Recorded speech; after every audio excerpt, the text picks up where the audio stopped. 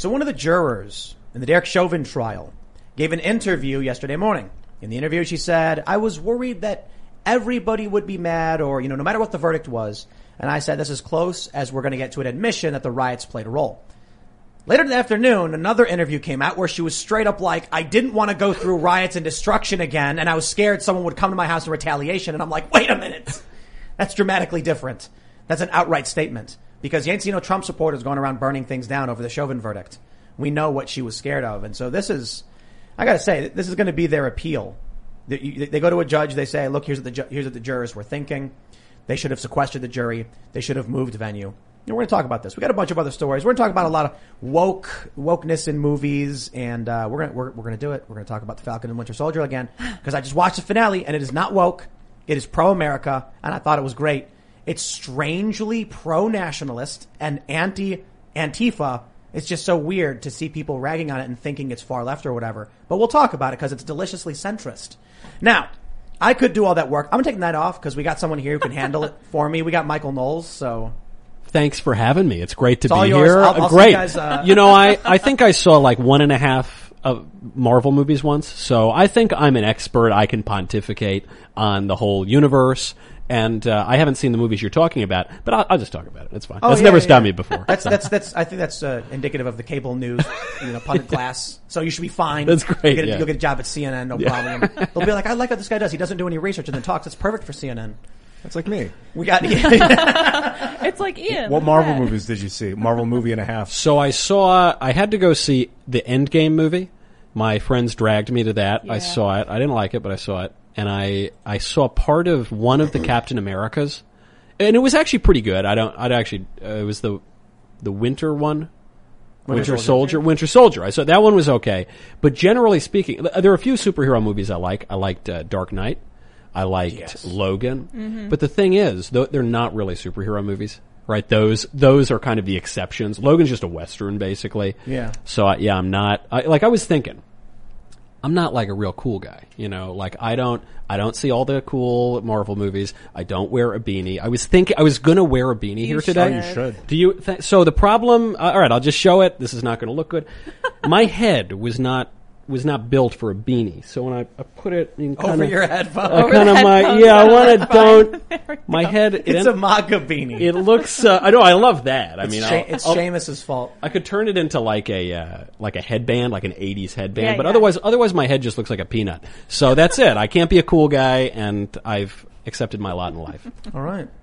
I feel like I derailed. You were going to say you're not a cool guy, but something cool or education. No, that was it. That was all all of it. That was the whole point. Yeah. Well, thanks for having me.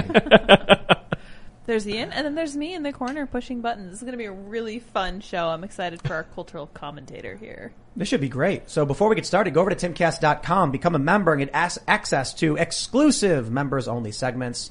You just go to the website, you click members only. It should be very easy. And then you see this thing over here. It's like, hey, look at that. You can become a member. We're working on making the site, getting new payment options and everything. But for the time being, here's how you do it. You then go over to click members area, and you'll see we got a bunch of really awesome segments. I've been shouting out the segment we did with Charlie LaDuff because, Charlie was this really funny guy. He's a great guest. He's very smart. He's got a ton of integrity. Everybody was like super stoked to see him on. He's this amazing reporter.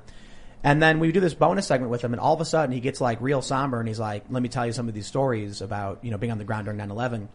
Man, he told me some stuff that sent chills down my spine of what some of these journalists and reporters do. No joke. So go to timcast.com, check out the stuff. And, I think we'll, you're around for a bonus segment. Yeah, we could do it. I'll be around all night. I got nothing else. Nothing else going on. I got a drink and a cigar waiting for me at the hotel. Otherwise, excellent. I'm yours. Nice. Well, let's talk about this, this story. I'm sure many people are probably already familiar with this because this actually came out yesterday afternoon. But I thought it was, important enough to kick off the conversation. And I'll just say, we were already having a pretty crazy philosophical conversation before everything got started. But let's talk about, Black Lives Matter, these riots. For those that haven't seen the news, we have this from KARE11. Quote, I wish it didn't have to happen. Alternate juror reflects on Derek Chauvin trial. Now, the first and most important thing is she didn't know she was an alternate. She was in the trial the same as everyone else, treating exactly the same as any other juror. It was only once they announced deliberations, he said, Juror 96 and Juror, so-and-so, you are our alternates, you can go. And that's when she was like, okay. So her mentality, I believe, is indicative of the views of many of the other jurors. However, to be fair, this is the juror who lived in Brooklyn Center where the Dante Wright riots were happening. Yeah. She literally had to drive through the riots on the way to court. We have this, so this is an interview, and we have this, let me just read. Ragoose, the journalist says, quote, "Did you want to be a juror?" And the juror says, "I had mixed feelings. There was a question on the questionnaire about it, and I put, I did not know. The reason at the time was I did not know what the outcome was going to be. So I felt like either way you're going to disappoint one group or the other. I did not want to go through rioting and destruction again, and I was concerned about people coming to my house if they were not happy with the verdict." Do you think this lady reasonably feared Trump supporters or conservatives rioting and showing up at her house? I think she feared insurrectionists. Yeah. And I know that we're supposed to believe that Trump supporters are the insurrectionists, but we did see an insurrection last year. We saw it go on for months. We saw it go on not just in one city or two cities. It went on around the country. Didn't just target government buildings. It targeted private businesses and private citizens, resulted in deaths, arson, terrorism. What else do you call it? Terrorism is when you target civilians to achieve a political end. And look, I get why she feared it. I mean, there was a Babylon Bee headline right before the verdict came out. It said the jurors read their last will and testament before because of course. And so should this have led to a mistrial? Right? That was the big question. Yep. Maxine Waters calls for riots. Joe Biden later on. I'm sorry, I have to interrupt. Maxine Waters incited insurrection. Carry on. Yes, I'm sorry. Incited an insurrection. Joe Biden, same thing. He put his thumb on the scales for the jury, and ultimately they go to convict him because they wouldn't rule a mistrial. You remember the judge said, "Well, hey, this is bad. You know, I wish Waters didn't do that." But anyway, it's okay. They're probably not reading the news, so we're not going to have a mistrial. But I bet you got something on appeal. So what he's saying, when he says, "I bet you got something on appeal," he's saying, I should declare a mistrial, but I'm too cowardly because I don't want them to burn down my house. Yep. And so here's my only point on it is, okay, this juror comes out and says, yeah, I was terrified of the mob killing me and burning down my city. Why is the judge on the appeal going to feel any differently than the judge during the trial, going to feel any differently than the jurors? Everyone's afraid of this terrorist left-wing mob because they not only are making the threats, they're credible threats because they already did it and they already got away with it. It's terrorism. And the funny thing is they're bragging about it on Twitter. Yeah. There's a meme right now. So I tweeted, I tweeted something like, I said like, holy S, you know, and a quote from the lady saying, I didn't want to go through the riots. And some leftist post a meme where it's, you know, the guy sweating and the two buttons. Yeah. And it said, violence doesn't solve anything. The riots caused the Chauvin verdict. I'm like, you're encouraging the right to get violent? Yep. Like, I'm trying to tell people not to get violent because you don't want violence. And here you have the left gloating and bragging that they engaged in acts of terrorism. Yeah. I'll tell Successfully. you what's scary though is, I guess, for one, I don't really think it's a conservative and liberal thing. I think the issue is, I often describe it as politically initiated and uninitiated. So why is it that, you know, I'm a fairly moderate kind of, you know, left-leaning libertarian type, and we're laughing and agreeing? It's because we both know true facts. Yeah. There's probably some things we disagree on in terms of what we think may be real, but as individuals who are discerning of the news and seeking out the truth, we both know certain facts. Yeah. The riots exist. They terrify people. It's for a political goal. We might disagree on policy, but we agree on what's happening in this country. But most of these liberals and these people who are voting for Democrats have no idea. They don't pay attention. So, in their defense, by the way, Tim, let's just take that story that happened, 2 days ago in Columbus where the cop shot the girl who was stabbing the other girl. About to stab. I'm sorry. Teenage About. It was just all well and good. That kind of, you know, you're a kid. There's no way to know if she was really going to stab. You don't know. It's a little innocent shanking between friends. And so if you were just a regular American, right? A regular kind of liberal American, you don't watch your show, you don't watch my show, you're, you know, maybe you don't watch podcasts. Maybe you watch network news, which is still the way millions of Americans get their news. And you watch NBC and you watch Lester Holt's broadcast, the nightly news, you would not have seen the knife. They edited out the knife. They played the clip. The girl is about to shank the other girl. They freeze the frame, but keep the audio going, so the knife is out of the frame. Wow. And all you hear is bang, bang, bang, bang. The girl goes down. And then in the news report, they say, and the police officers say she was holding a knife. A knife was later found on the ground. No, what? And they show a picture of the knife on the ground. On the ground. Yeah, on the yeah. ground. So it's not their fault that they're being lied to. So I think I talked about this last week. There was a clip from Mike.com. All right, I'm at a Trump rally in Janesville, Wisconsin. This is back in like 2015 or 2016. This young woman was arguing with an older man, and everyone's raucous and in a crowd, and she's yelling, "He touched my breast, he touched my breast." And the old guy has his hands up saying, "I did not touch you, I didn't touch you." Yeah. She punches him in the face, and then someone else pepper sprays her.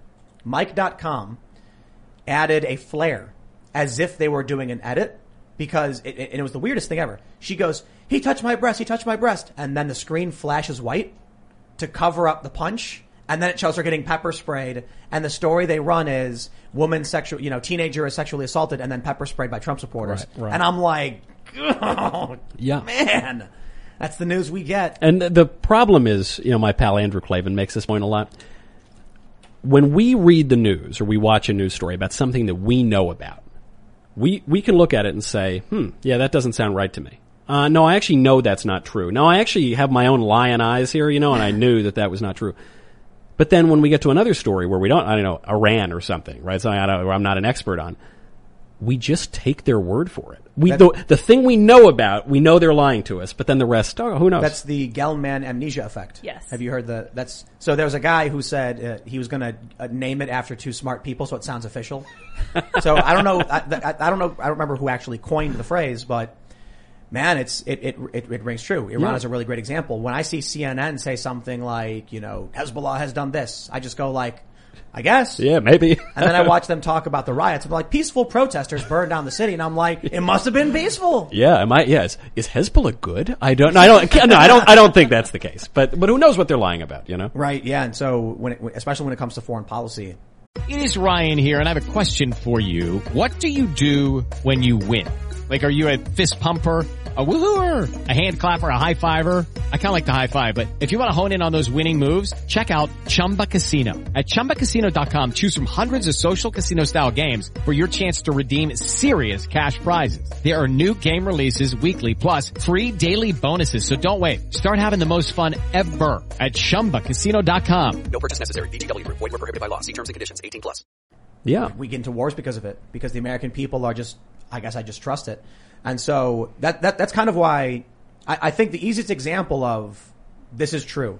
The real political divide, or I shouldn't say the real, but one of the strongest is, do you actually pay attention to the worldly affairs? Because you and I will disagree on politics, but we agree on what's happening with the world, which allows us to, applying a standard American moral framework, come to similar conclusions on what should or shouldn't be. Yeah. And there's also, if you really want to get woke to the political scene, one has to recognize there is a difference between how the government is supposed to work and how the government works on paper and how the government actually works and the kind of real ruling establishment. And actually the right wing is finally waking up to this a little bit. When, for 20 years, the right wing talked about how there's the public and the private and the government and business and, public government bad, private business good. And maybe this woke multinational corporation is undermining our entire country and culture, but they're good. They're good. Company, give money to company, give tax cut to company, and government, even though the government is an expression of our own political wills through our elected representatives, we hope when it's working, bad, right? But now, what is Google? Is Google's a private company? No, by squishy Republicans, we were told Google's a private company for a long time. That doesn't seem that private to me. When 3 billionaire oligarchs control the flow of information in a republic where speech is politics, right? It's the same thing. The way we govern ourselves is we persuade one another of things. If 3 companies are controlling that practically speaking is the government. I go back and forth on this sometimes, depending on the news, depending on, how it's hard to gauge whether we are winning or losing. And by we, I mean the people who believe in individual rights, free expression, and, I guess, I think we're losing. Classic. You think we're losing? I don't want to bring down everything here, By but design. there was a funny comment earlier. Someone in the chat said they saw Michael in the title and they were hoping for Malice, but they got Knowles instead. Real nice. They're like, Knowles chatter. is okay. It's okay. Real nice, guys. But Michael Malice is of the opinion that we're winning. Yeah. That and there's good reasons to think so. Like YouTube just relaxed its rules on community guidelines and monetization. Some of them give people pause, like you're now allowed to show police brutality videos and monetize them, which is, they think that's actually the other direction. It popularizes the myth of police going around hunting minorities and things like that. Right. But they also have now opened it up to, more adult themed content, to put it mildly, like news coverage, very serious, issues, swearing even. And so maybe that's a movement in the right direction. I wonder though if some of the relaxation is just because the election passed. This is why. The election's over. They're always really nice to us when it doesn't matter. Right. But when it really does matter, I think we actually did see them cross the Rubicon or shortly after the election during the litigation, where some hipster Rasputin, this guy with the nose ring in Silicon Valley, deplatformed the duly elected sitting president of the United States. Regardless of what you think happened in the election, the guy's the president, and this oligarch took him out, and he could take him out. And it wasn't just him. They all worked in concert with one another. And this is actually a lot of the topic of my book, my second book, but my first book with words, which is called Speechless. And it's about this problem of free speech. What is it? I think it gets back to your point, Tim, which is so right. The reason that I think we keep losing ground and we lose ground, and maybe they pat us on the head and they're nice to us when it doesn't matter, but we still keep losing, is because we are only thinking about ourselves. We're only thinking about this individualist, hyper-individualist ideology. We're only thinking about the debate as one between free speech and censorship, when I don't think it's that. I think it's a debate between competing sets of standards, and it actually leads us into a trap. I think conservatives fall for this trap. I think the left understands free speech way better than conservatives do. I think we kid ourselves when we pretend that we understand it better. And the trap is this. Political correctness tries to destroy the old order. That's all it wants to do. It wants to, all the old rituals, it wants to get rid of it. And conservatives react one of two ways. Either we go along with it. That's what the squishes do. And they say, oh, who cares? Oh, it's not a big deal. Actually, drag queen story hour is a blessing of liberty. Oh, no, yeah, whatever. It's that kind of thing. And then, but the second way we respond, which I think we've probably all fallen into this camp at various times, myself certainly included, is we'll say, okay, no, I'm not going along because I'm a free speech absolutist. I'm a free expression, whatever, absolutist. And so no one can ever tell me that this is better than that or this is more true than that. I'm going to be able to do whatever I want. And so you disavow standards altogether. Either way, the radical leftists get what they want. I think I am one of the worst possible things for conservatives in the long run, in that, and I've maintained this for years. So when I first started doing YouTube, yeah, the people at Google that I was working with were like their liberal, liaisons and stuff. And I know a lot of people at Google. Yeah. And then eventually they started calling me a centrist. I was, and they say, you're changing. And I'm like, my videos from 2014 are of the same opinion. I did a video in 2014 about, a segregated graduation ceremony. I thought was wrong. I think we should segregate. Yeah. My opinions are relatively the same. In fact, I've become more liberty minded. Yeah. And actually I took the political compass test. I'll actually move further to the left ideologically. Yeah. But they keep calling me, they say Tim's a liberal. He's not a progressive. Then they say he's a centrist. Yeah. Now they're calling me right wing. You're a fascist. They don't call me fascist, right? This is why I say I'm one of the worst things for conservatives. I think the reason why YouTube likes what I do, and I have a good go of things, when they ban conservatives, they want to make sure that conservatives stay on platform. And so there has to be something that's semi-acceptable to some conservatives. There are a lot of people who are conservatives who I disagree with Tim, but I'll watch his show. Yeah. But what happens when they get rid of Crowder? Right. Then the people who are on YouTube who remain will be like, I'll still watch Tim, but then they're going to get a more liberal viewpoint. That's rotating the wheel and spinning and pushing the Overton window to the left. I don't literally think I'm the worst thing for conservatives. I think we do good work here to try and be fair to everybody, but they're trying to rotate the wheel so that centrist becomes far right and actual liberals become conservative, and then that is so perceptive. I mean, because basically what you're seeing happening in real time is what Reagan said. I didn't leave my party left me. You're seeing that happen to you. But you're self-aware enough to realize they're doing it with you. You actually are the evidence of that Overton window shifting. And that's the point though, is the Overton window, right? Which is, I think that sometimes conservatives, and I've been guilty of this myself years past, we pretend that there is a thing, total, absolute, 100% free speech. That's the American way, isn't it? No, it never has been. It never will be. There have always been broad swaths of speech in America that you're not allowed to say. Sedition, fraud, fighting words. Why? And why? Obscenity actually is a really big George one. Carlin. George, 7 words you can't say on TV. Seven Got words you arrested can't for say it. on TV. Now you have to say those words on TV. Yeah. I think. But why were you not allowed to say those things? Because all of those things, fraud, obscenity, are speech that undermines speech, at least in the understanding of the Founding Fathers and I think of the smartest people on this issue for all time. In the 1950s, you'd get canceled for being a communist. Today, you will get canceled for not being a communist. There's always going to be some kind of canceling. There are always going to be things you can't say and you can't do. But look at how that has shifted. Look at the way that, in the 1950s, if you burned an American flag, you might be taken up on the Smith Act. What was the Smith Act? Smith Act was an anti-communist act. Right, okay. But, we've had these sorts of bills going back to the founding. Not particularly with communism, but with all sorts of subversive ideologies. Today, if you could go out, you could burn a flag in the streets, and the left has gotten the conservatives to defend that, to celebrate that. Nothing more American than burning the American flag. That's a big cultural victory for the left. But here's the thing. I've always been a liberal, and I think people have a right to free speech. So long as it's their own property, they can burn it. Yep. Now, like I said, they're trying to call me a conservative. Yeah, right. The people on Twitter are like, Tim's a right-winger, you right-wingers. Now, the funny thing is, I got called left by a right-wing outlet and right by a left-wing outlet, and so I just screenshot it and put it on Twitter, and I'm like, I have found the singularity. People don't realize centrism exists, and they think centrism is agreeing with the worst parts of the left and the right. Yeah. No, it's agreeing that some people on the right have it right and some people on the left have some good points.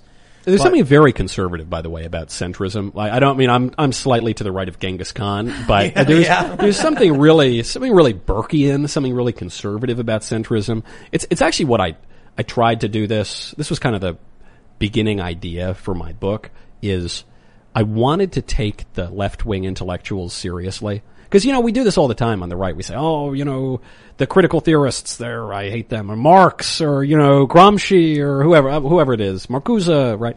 But no one actually engages with them. And the thing about those guys, those radical left theorists, is they're super duper intelligent, which is why they've been so successful, and we keep losing.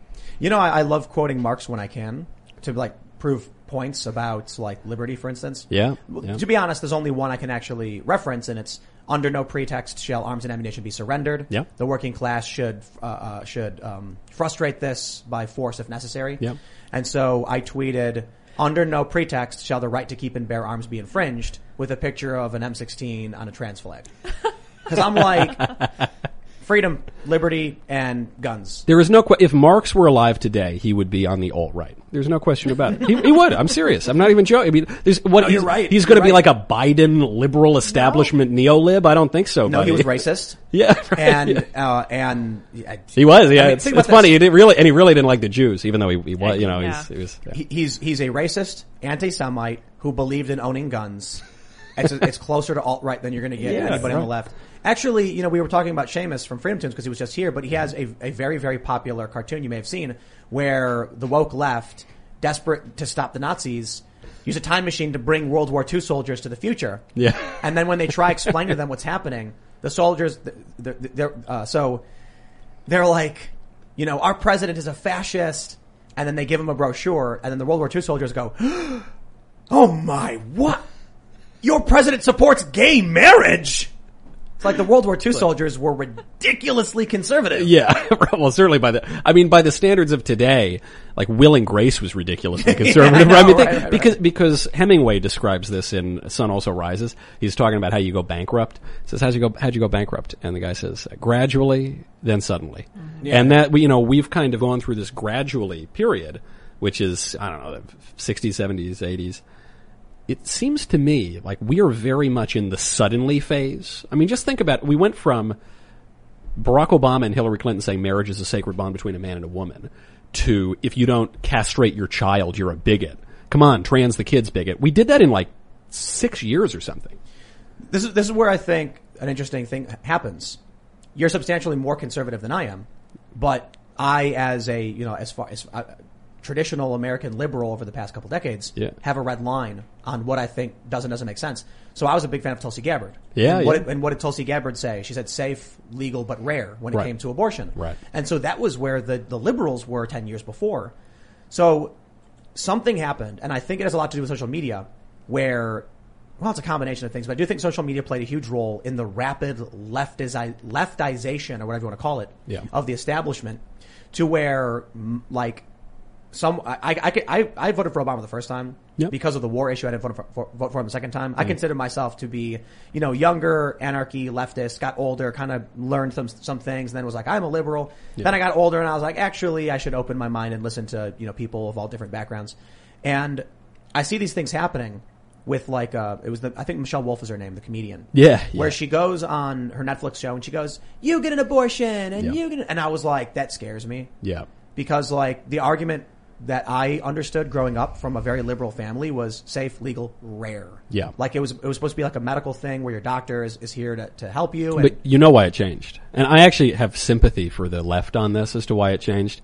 Because everybody recognized that, abortion is not a thing you want. You don't want more of it, right? I mean, everybody, even if you support legal abortion, you don't like go celebrate it.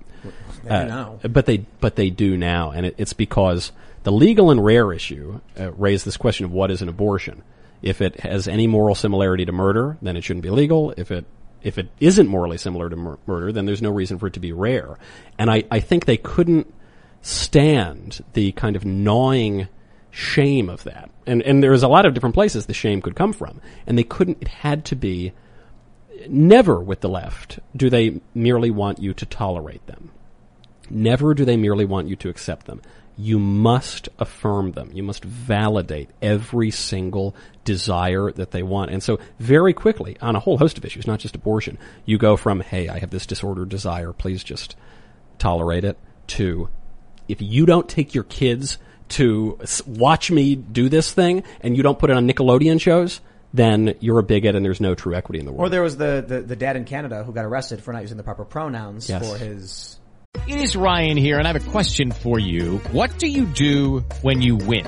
Like, are you a fist pumper, a woohooer, a hand clapper, a high fiver? I kind of like the high five, but if you want to hone in on those winning moves, check out Chumba Casino. At ChumbaCasino.com, choose from hundreds of social casino-style games for your chance to redeem serious cash prizes. There are new game releases weekly, plus free daily bonuses, so don't wait. Start having the most fun ever at ChumbaCasino.com. No purchase necessary. VGW. Void where prohibited by law. See terms and conditions. 18+. Child. Yeah. Well, that's the safe way to say it. Well, no, because I don't know what the actual gender of the child is, because depending on which source you read, they'll say something different. So, you'll read the New York Times and it'll say the man's daughter, and then you'll read, say, the Daily Wire and it'll say the man's son. Yeah. And so I'm just like, but you see, this is, trust, you know what I mean? That issue to me is why it all is so important. The thing that drives me craziest are these conservatives who they're in that latter group of people with PC where they say, "Oh, come on, you do you. I'm not going to. It doesn't affect me. Do whatever you want. Just don't raise my taxes or whatever." It does. If there are very few people who are men who think that they're women or vice versa. Very, very few people. It's a social contagion also beyond the psychological issue. So it is growing, especially among younger people. But taking that aside, it's still a small number of people. If I can't make a claim about objective reality that you will respect, and you can't make a claim about objective reality that I will respect, in something as fundamental as the most basic distinction in human nature, who's a boy and who's a girl, then we can't communicate, right? That's right. What is language? It's symbols that we use to refer to objective reality and try to shape the kind of world that we want to live in and recognize reality. If we cannot do that, there is no self-government. There is no logic to this place. It's just warring bands of interests. The interesting thing about when it comes to, and this is a really obviously dangerous subject for YouTube especially. Yeah. It's like walking on ice because they're ready to just hit the nuke button. Yeah. But I was reading something about, I can't remember what it was. It was a year or so ago, about a world-class athlete. Yeah. Who had won some competitions. The individual used he, him pronouns, but was biologically female. Yeah. It completely altered the context of everything because in certain sporting events, I can tell you who the world-class top athletes are. Yeah. There's probably several names in, say, the WNBA you've probably never heard of. Probably more than several. Yeah. Right. Well then. Yeah. I don't know if it was you tweeted that joke and I tweeted the Family Guy clip. Maybe it wasn't you. Was it you? I did see the clip. I forget if I tweeted it or not. Yeah. Anyway, if you have, we'll use the WNBA as an example. LeBron James, particularly woke in many ways and pro CCP. And we all know he's like the cream of the crop, the best of the best. Yeah. They say he commands, hundreds of millions of dollars a year. Let's say you have, and again, I'm saying this with the utmost respect. I'm trying to explain a concept of linguistics and understanding of reality. Let's say you have a WNBA player. Yeah. Who is called the top of her league, the best of the best, commanding the highest salary in the league. And then the person comes out as trans. So in the encyclopedia, they change all the pronouns from she to he and him. Yeah. Now it says he commands the highest salary in the league. He won all of the greatest championships. And it really changes the context because now it sounds like they're actually above LeBron James. Right. So I need to be able to understand the context, and these things matter.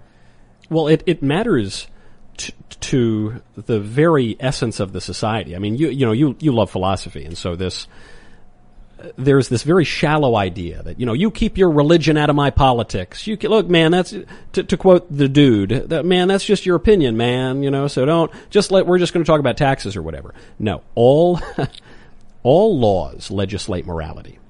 All human conflict ultimately is theological. There's the Breitbart doctrine, which is politics is downstream of culture. Culture is downstream of religion. Cult and culture, they come from the same root word. Ultimately, we're talking about first principles, who we are. The traditional understanding for our whole civilization everywhere in the world, certainly in this country, is that we are, body and soul. And yes. I'll bring you back to one more root, and that's religion comes after moral frameworks. Yeah, well, yeah, exactly. No, this is actually a perfect way to put it, as moral frameworks. If I'm going to explain human nature in the old way, I'd say I'm body and soul, right? And for the purposes of a lot of public policy, I might just be body, but not for all public policy. Why is sexual assault worse than any other kind of assault? Because we're more than just our bodies, right? There's a kind of human dignity that's being violated here. Okay, fine. That's to use the technical term, the hylomorphic view of human nature. There's the materialist view, which is just we're meat puppets. And then there's the transgender view, which is an ancient heresy. It's called Gnostic dualism. It's the idea that my true self has nothing to do with my body. So I might look like a dude. I got a deep voice. I got the Adam's apple, various other appendages. But if on some deep metaphysical level, I feel myself to be a woman, not only is it sort of complicated, and I'm just a woman. Because my actual self, has nothing to do with my body. You can't live in a society that simultaneously holds these contradictory views of what human nature is. You've got to decide. Have you seen the Jack Dorsey thing I did with Joe Rogan? Yeah, it was just absolutely magnificent. I appreciate it. Yes. It comes up a lot, but I think there was like a very important point that I brought up to Jack, or to Vijaya, and it's that when I said your rules are inherently biased against conservatives, they didn't understand this. Yeah. And then I said conservatives view the phrase misgendering differently from the way you view it. Right. And you can argue that you're in the majority, they can argue they're in the majority. How do you rectify that bias you have? If half the country votes for Donald Trump and the other half doesn't, it's fair to say that half the voting body that are active in politics believe that misgendering someone means to use pronouns that don't align with their biological sex. Yeah. So that's the essentialist view. Then the constructivist view would be the other way around. That misgendering is when you don't use the pronouns that adhere to their self-identification. Yeah, yeah. We right now have an infrastructure that's being built upon you as a conservative. Your worldview is considered wrong, amoral, or a fringe, even though I think when you look at the data, it's actually the majority of individuals. Certainly. Which why I go back to the politically uninitiated versus initiated. Yeah. My thing comes down to probably like more libertarianism in the small L sense, not the Libertarian Party, because they get kind of kooky. In that, if someone comes to me and says, "Here's what I'd like to be called," I say, "No problemo." Yeah. Like absolutely. Yeah. And I don't think that Twitter's argument for why they ban people who violate this policy is sufficient. I don't think YouTube's is. And I think it's causing serious damage, as you probably agree, to discourse and politics. The argument was that there's a high rate of suicide among trans people, therefore. Yeah. And my argument, it's not even that I'm arguing against the right of individuals to be respected. You know, I don't think everyone has a right to just have respect. But I do think society, my personal opinion is we try to give people the benefit of the doubt towards respecting them until they prove otherwise. But it does raise this question, which is, and this is actually just as dangerous for society. What is the respect? It seems to me, what the conservatives are saying is, if I see a man who wants to be called a woman, and you call him a man, you're showing him respect because you're not treating him like a crazy person. You're treating him like someone who can understand reality, and you're just saying, look, this is how I see it, pal. It kind of looks like you're a man. And if you lie to him, then you're being very disrespectful. You don't lie to people that you have respect for. But I think on the left, the argument they're making is lies. In this case, even if we're going to all admit, you know, he's not really a girl, but it's nice because it's socially constructed and we should all do it.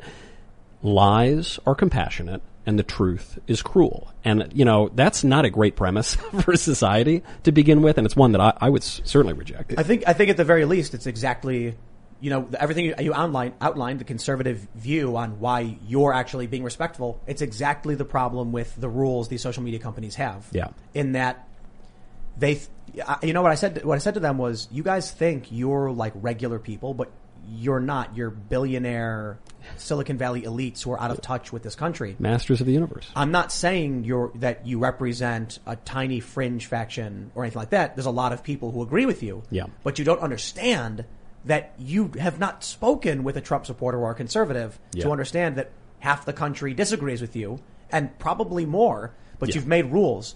So what ends up happening is, the more we use these digital spaces, the more we're filtering our worldview through theirs. Yeah. And to your point about losing, that's probably it. It is, because I think what Twitter is saying, I mean, you absolutely wrecked them, and they're being so hypocritical and they're being so disingenuous a lot of the time. But the fact remains, there are going to be rules. Always have been, always will be to every speech regime. There have to be. There just have to be rules to speech in the sense that if he is really he, then he isn't she. And if he is she, then he's really not he. And one of us is right and one of us is wrong. But we will if we're going to have any kind of society, we're going to have to agree on those rules. And what is being done now is, rather than having them develop over time, out of tradition, through the use of our reason, by applying reason to the natural world and our perceptions, what is being done is a handful of extremely radical people whose life experience is very different from all of ours, are upending society right from out from under our feet, and there's nothing we can do about it because they own the platforms and they enforce all the rules. And you got like Jack Dorsey, who sold Twitter. Basically, he only owns like 2 or 6% or something of Twitter now, and you've got companies like State Street or BlackRock, these giant global investment firms that basically are running the show. And like you said earlier, sedition, like certain types of speech are illegal for a reason. And so free speech means we've all agreed we're not going to say certain things. And it's like they've taken on this role of arbiter that they want to decide for us that we can't say certain things because it's dangerous, that it will prevent actual free speech. But I don't think that that's for corporations to decide personally. Not historically in our country, but that is what's happening now. And it's why I think the reason conservatives lose is because the left makes a procedural argument and they make a substantive argument. And what I mean by that is the left has a view of what free speech is in the abstract, and then they're going to enforce certain speech rules. The right has this kind of ahistorical, now we've adopted it over the last 20 years, just like total free speech and there's no limits to anything. But we won't say what we should say. But free speech has no meaning to people who have nothing to say. Freedom of belief has no meaning to people who don't believe anything. The reason I think it's not just conservatives who are losing, because obviously to you, I'm definitely not a conservative. To the right, I'm definitely not a conservative. To them, whatever, fine. Yeah. But we are losing, and whatever that we is, it's a combination of different factions in politics. But the reason is, well, I don't think you're interested in lying, cheating, and stealing. Right. I'm certainly not either. Yeah, I like enlightenment values. I like sitting down and having conversations with people. I believe in respecting. So for me, when it comes to, pronouns or whatever, I give the benefit of doubt towards respect. I like to sit down and have conversations. I don't like to manipulate people into doing my bidding. Yeah. However, the issue I have with modern leftism as it stands is the authoritarianism of it. where they believe the moral framework of wokeness is might makes right. Yeah. Are you familiar with David Graeber? No, I'm not. No. David Graeber was a very famous anthropologist who didn't like that he was called the anarchist anthropologist. He was one of the influencers who ignited Occupy Wall Street at these meetings. And he passed recently, so, rest in peace, David Graeber. He did a Twitter thread a few years ago where he said, elements of the left have begun adopting fascistic ideologies. The idea that there's no truth but power and that might makes right. Yeah. That's my problem with wokeness. Yeah. That there's no rules. I want to know what the rules are so I can respect you. Yeah. But they purposefully have no rules. It's just the imposition is what matters. At this point is so important. Someone the other day, well, this happens every day, but the other day I responded. Someone called me a fascist. And I pointed out, I said, I am way too reactionary to be a fascist. That is like small potatoes. And what I mean by that is, to your point exactly, fascism is an atheistic statist philosophy that basically just worships the exercise of state power. That doesn't work with my worldview because I think that there are some things that are true. I think there are eternal truths. There's an eternal moral order. But this is something that conservatives don't want to acknowledge. When I say they don't want to say anything, what I mean is this. You get the squishy types who say, well, look, if we tell Drag Queen Story Hour that they can't twerk for kids at the library, then they might tell us we can't go to church on Sunday. And I say, first of all, they're already telling us we can't go to church on Sunday. But second of all, if you cannot distinguish between twerking for toddlers and going to church on Sunday, if you can't say one of those is better than the other one of those is better then you have lost your faculties of judgment, your moral conscience, which is the prerequisite for self-government. At that point, throw in the towel. Well, I'll put it in a different way. Let's say I'm sitting in my arbiter's chair and I see a leftist say we should be allowed to have, Drag Queen Story Hour. And then to my right is a conservative saying we should be allowed to go to church on Sunday. I say to you and your community on the religious side, you should be allowed to go to church and your community should function as you see moral and fit. And this other group, they live in a different society. If you guys want to have and live your own ways, I respect that. The problem though is one group is telling you what you can and can't do because they're trying to impose their will into your community. But in their defense, I am trying to impose my will on theirs. And what I mean by that is this.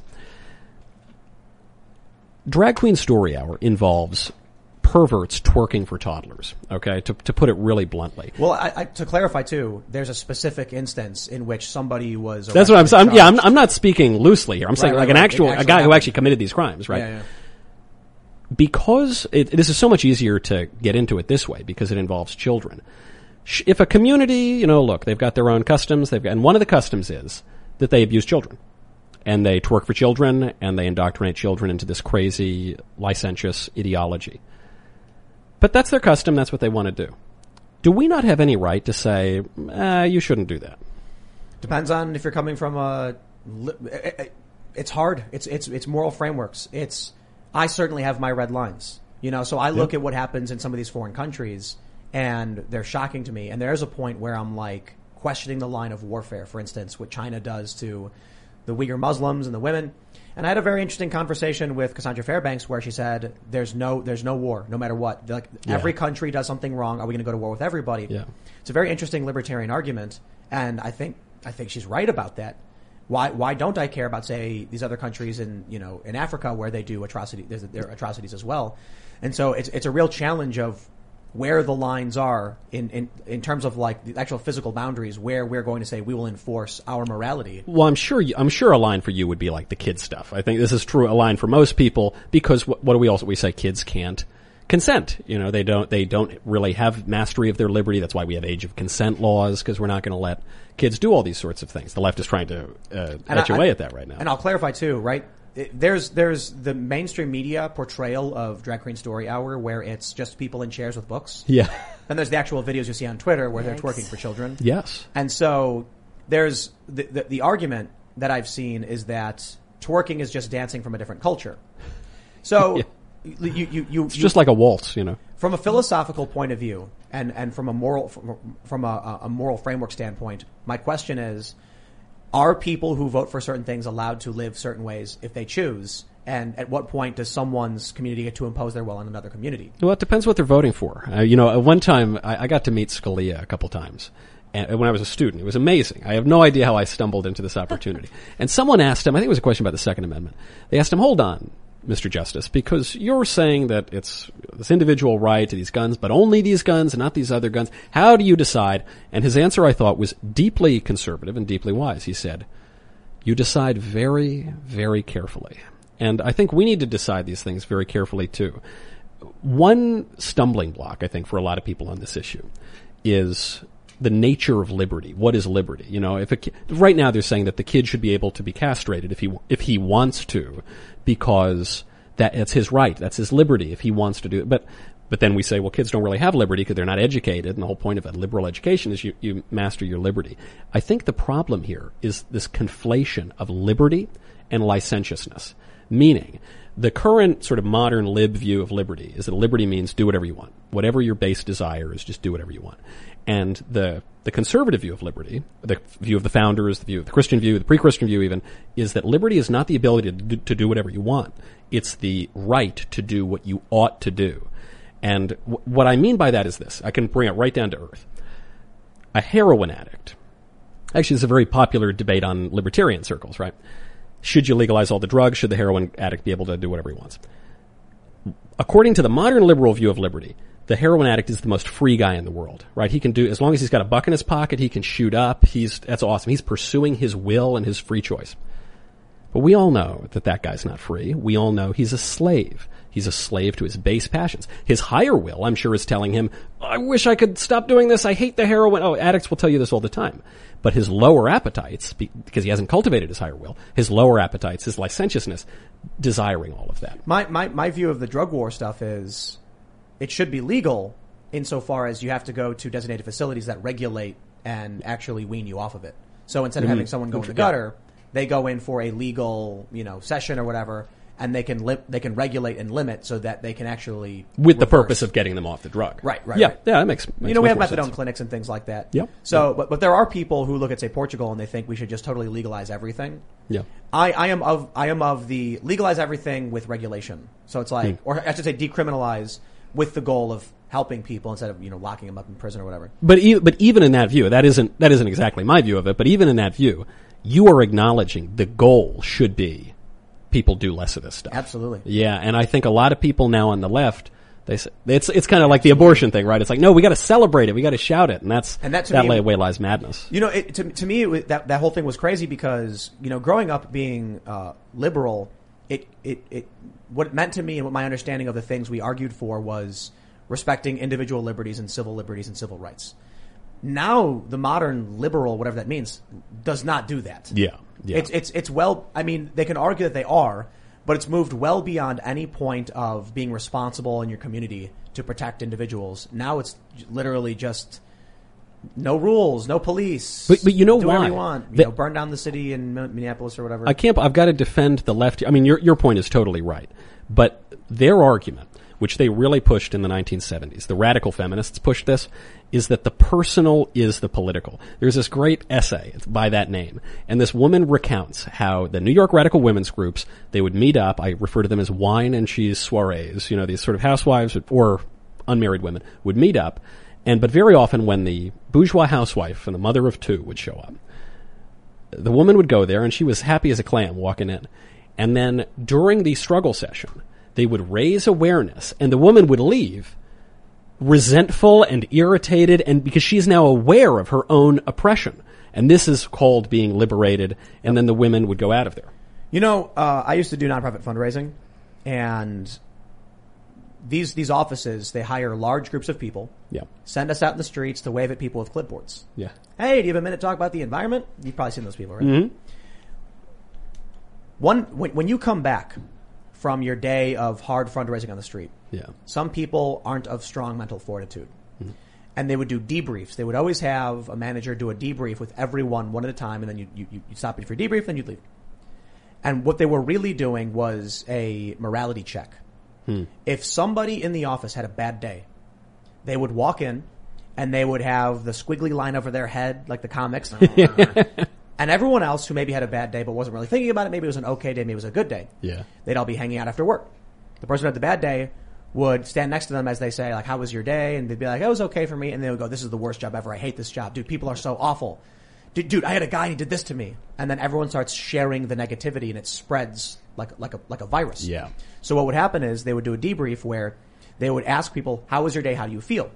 And if a tiny percentage of people were like, I'm just so tired. These people are so awful. They'd fire everyone in the office. Even there would be like 5 people who would remain, and those were like the tough-willed. So I worked for these companies. I was a nation's best fundraiser for a variety of these nonprofits on the street, convincing people to donate to various charities. I didn't think those guys ever got anybody to sign up at all. Man. That's very impressive. I once got a lady to give me a check for $700 and then give me her bank account numbers to do it every single month.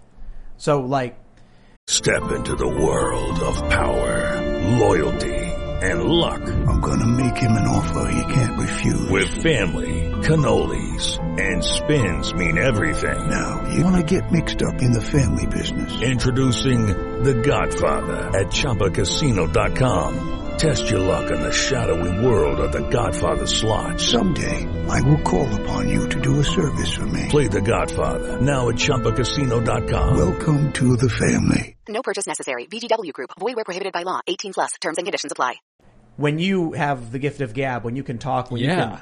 I'm in the wrong line of work, man. That's great. No, That's I think you're in the right line of work. Like this stuff was dirty. It's the opposite of what we're doing. You're speaking your truth. You're explaining how you feel and how you want to, your goals towards improving things. This was the opposite. This was tricking people, and that's why I ended up leaving when I realized they were full of it. Yeah.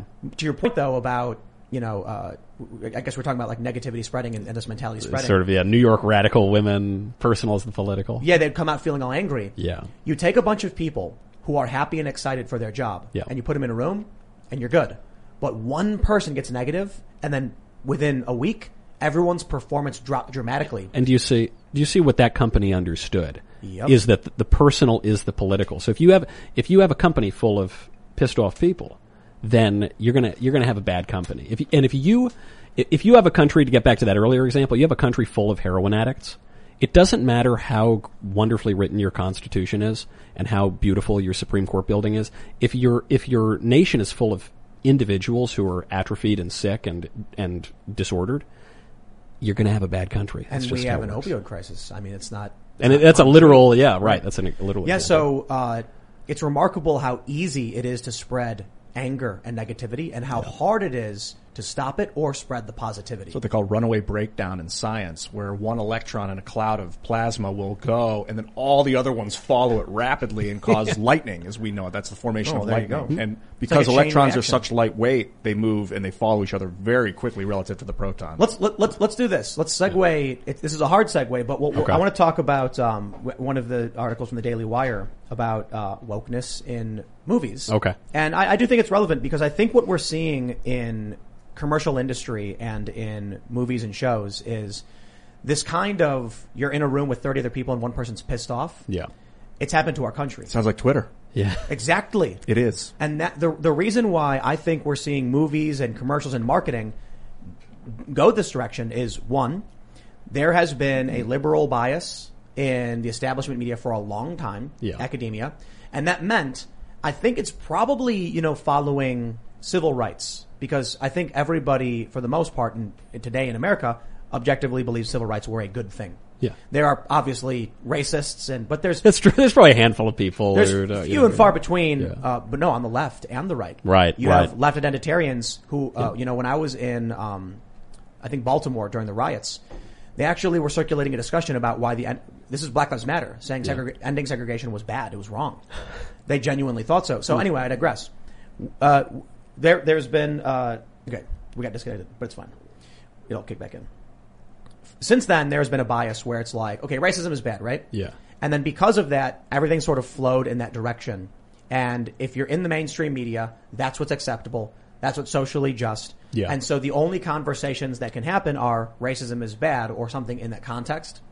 So what happens then is when you create a Twitter or a Facebook and it creates the massive room where everyone can share their rage and enrage other people, we end up with industry, commercials, movies, media, government, and our culture has become built upon this low morale, demoralized, angry about what, you know? You were saying earlier, like, what right do we have to say, like, I want you to change, like, to impose your will on some other person? I think that you twerking for kids is bad. Yeah. And I think we do have the right to say that.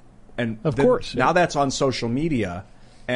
But sometimes you don't have the right to say, like, I think you should commit this crime because that's could be considered, I don't know, seditious or something like that. But this whole, like, I think you should fill in the blank has like taken on this runaway breakdown in social media, and now people are imposing, like, I think you should call me a man. Yeah, right. Right. But let me to your point about runaway breakdown and the thing I was saying about the bias. Donald Trump can say, we're going to peacefully march to the Capitol to cheer on politicians. Insurrection. Yeah. Maxine Waters says, if we don't get what we want, we do more. We get more confrontational. And they're like, that's fine. Yeah. I'm sorry, what did the Republicans offer to do? Censure Maxine Waters? Of course, it's pathetic. We will wag our finger at her. Yeah. They impeached Trump over it, literally impeached him, and then tried to convict him for saying peacefully cheer on politicians. Of course, it's absolutely pathetic, because your observation here, and actually what we're seeing in Hollywood is every culture, just by definition, is going to idolize some things and castigate some things. And we're going to think some things are good and some things are bad and some are right and some are wrong. And that's just the way it works. And if conservatives are unwilling to offer a substantive vision of that, then we're just going to get rolled over. You know, on this point here of this kind of nastiness in the movies, how, you know, it's Hollywood, social media, it's all so nasty. I wonder if, too, beyond just the political vision of this, it has something to do with how exhausted and decadent we are as a society. What I mean by that is, I went to Cuba a few years ago. It was they had direct flights from LA for very briefly. Thanks, Obama. And I go down to buy some cigars. I go to Cuba and I see a variety show. And this thing, man, I don't know. I felt bad for everybody in that slave island. It's a terrible place. At the time, it looked like they were going to open up. Who knows? It doesn't look like great reforms. I see a real Ricky Ricardo show. I mean, I'm talking Cuban Pete. He's the king of the right. It's all very big, very energetic, very enthusiastic. And I thought, oh my gosh, we haven't had that kind of entertainment in the United States for 50 years at least. Yeah. What is our entertainment now? It's apathetic. It's all ironic. It's all just sort of dressed down and like, I'm not even going to, you know, millennials and Zoomers too. They kind of like talking vocal fry, you know, it's kind of, they won't even put breath behind their voice because we're just so damn tuckered out. We're so exhausted. I mean, there's very popular memes about harming yourself on Reddit. And the funny thing is it's created a derivative set of memes where these Gen Zers who make jokes about dying don't know that older generations don't know it's a joke and take it seriously. Yeah. But so I wanted to bring up this thing about Hollywood because I think this is from the Daily Wire. I think it shows, whatever that is, weird website or whatever. Shout out. Apparently there's a bunch of links on Facebook. Daily Wire. Daily Wire. Yeah. So no. But I think most people are not into this. The problem is social media has created, it's the foreground and people don't realize that it looks really big because it's right in front of our faces, but it's actually really small. So let me pull some of this up. This is a Daily Wire poll. Most Americans oppose Oscars diversity requirements. They say the majority of Americans don't believe in diversity requirements. Don't believe diversity requirements should be a significant factor in whether or not a film is nominated for an Oscar at the Academy Awards, according to the findings of a new SurveyMonkey poll commissioned by the Daily Wire. They say 63% of respondents agreed that films should solely be judged on their artistic merits, while only 24% of respondents say diversity should be a significant factor in a film's nomination. The other respondents indicated they were unsure. Nearly half of non-white respondents, 48%, said artistic merit should be the sole consideration, while 38% said diversity should be factored in the nomination decision. To me, I am not surprised. The ratings are in the gutter. Yeah. It's not just the ratings for Hollywood. CNN news outlets, ratings are in the gutter. Mm-hmm. Fox News, apparently the only outlet that's actually maintained their ratings post-Trump. Though they did take a big hit, you know, during Trump, like at the end. They had some pushback during the election. Right. I look at these TV shows and you see the ratings are down. You look at the Grammys, you look at the Oscars. Nobody wants to watch this stuff. You look at some of these movies that have come out and wow, have they not made money? Yeah. Birds of Prey. Did you see that movie? No. You're lucky. It's not for the flight back. I should not. You do not want to watch that movie. No. It is, you know, the issue I take with it is that it's all based off of this, it's like indignation, it's this anger. Yeah. It's not a positive question. So I think back to old content, old shows back in the day that I thought were progressive or in a sense or talked to civil rights for things for kids that were done right. Yeah. I always reference Static Shock, the cartoon. I don't know if you're familiar with it. No. I mean, it was a kids show and you have, this character, Virgil Hawkins. He's a young black teenager. He gains superpowers. The stories they go through are about, his best friend is gay. Should he join a gang? Yeah. And it was done in a very inquisitive way that explained a point. Yeah. Today's version of politics in shows like wokeness and diversity requirements are bashing you over the head with anger about how you're evil and wrong and we're mad at you. Yeah. It's very, very different from just telling someone what would be right. You know what I mean? Well, I think part of it is because, getting back to your might makes right argument earlier, one would hope that in a civilized society we can all just persuade one another through arguments that, hey, my view of this social question is right, and so here's my argument. But because the left has now basically abandoned that, and I don't just mean they don't make good arguments, and their arguments are no good. I mean, as a product of their radical ideologies over the years, they have come to deny the reality of the objective world, right? They'll actually say things like objective truth. That's actually a white supremacist dog whistle. Yep. Things like that. So that if they're going to deny that, then argument falls apart. And so it has to be angry or at least threatening in the sense that if they want to get you to go along with their program, they've just got to make you do it. They're not going to persuade you. It won't be gentle. At what point do you legislate? I was thinking of this earlier. You were saying, do you have the right to tell someone, I think you should do this? Yeah. And yes, I believe you do if it's not a certain type of sedition or whatever. But at what point should you be able to legislate, I think you should do this? And that's basically kind of what our government does. And now it's what our social media is doing because it's one of the new forms of government. Because it is the government. And right. How are they legislating? By public opinion? By fear mongering? This juror was afraid that they were going to. Well, so it's the anger, it's the negativity, it's the rage instead of the compassion. So a good example, I'm trying to think of what's a really good example of how they do wokeness wrong. And how about Ghostbusters 2016? Have you seen that one? Nobody saw that one. Really? I don't think I'm alone here. Awful. Why? Because they think that the idea of diversity in movies is being mean and nasty and insulting. Yeah. So they're mad that we do Captain America, we do Thor and Iron Man, and it's all white males. Yeah. I don't care that it's white males. I have no problem with, Shang-Chi, it's the new Marvel movie coming out. It's an Asian lead with Asian characters. I'm like, cool. When they see that those three movies where it's all white men, their reaction is to make a movie where they insult and berate and belittle white men. Yeah. It's like, that's not social justice. That's just the same thing, but just being mean to people. You're right. I think about a movie like Wonder Woman, the first one, or say like Edge of Tomorrow, where they actually just have strong female characters to represent female characters, and they don't insult you and bash you over the head and tell you you're a moron or you're toxic or you're stupid. To me, that's the main issue here. But it's a good rule of thumb I've found is that when you're trying to understand something the radical left is doing, just invert reality, invert the traditional order. So traditionally, humility is the beginning of wisdom, right? Very important virtue.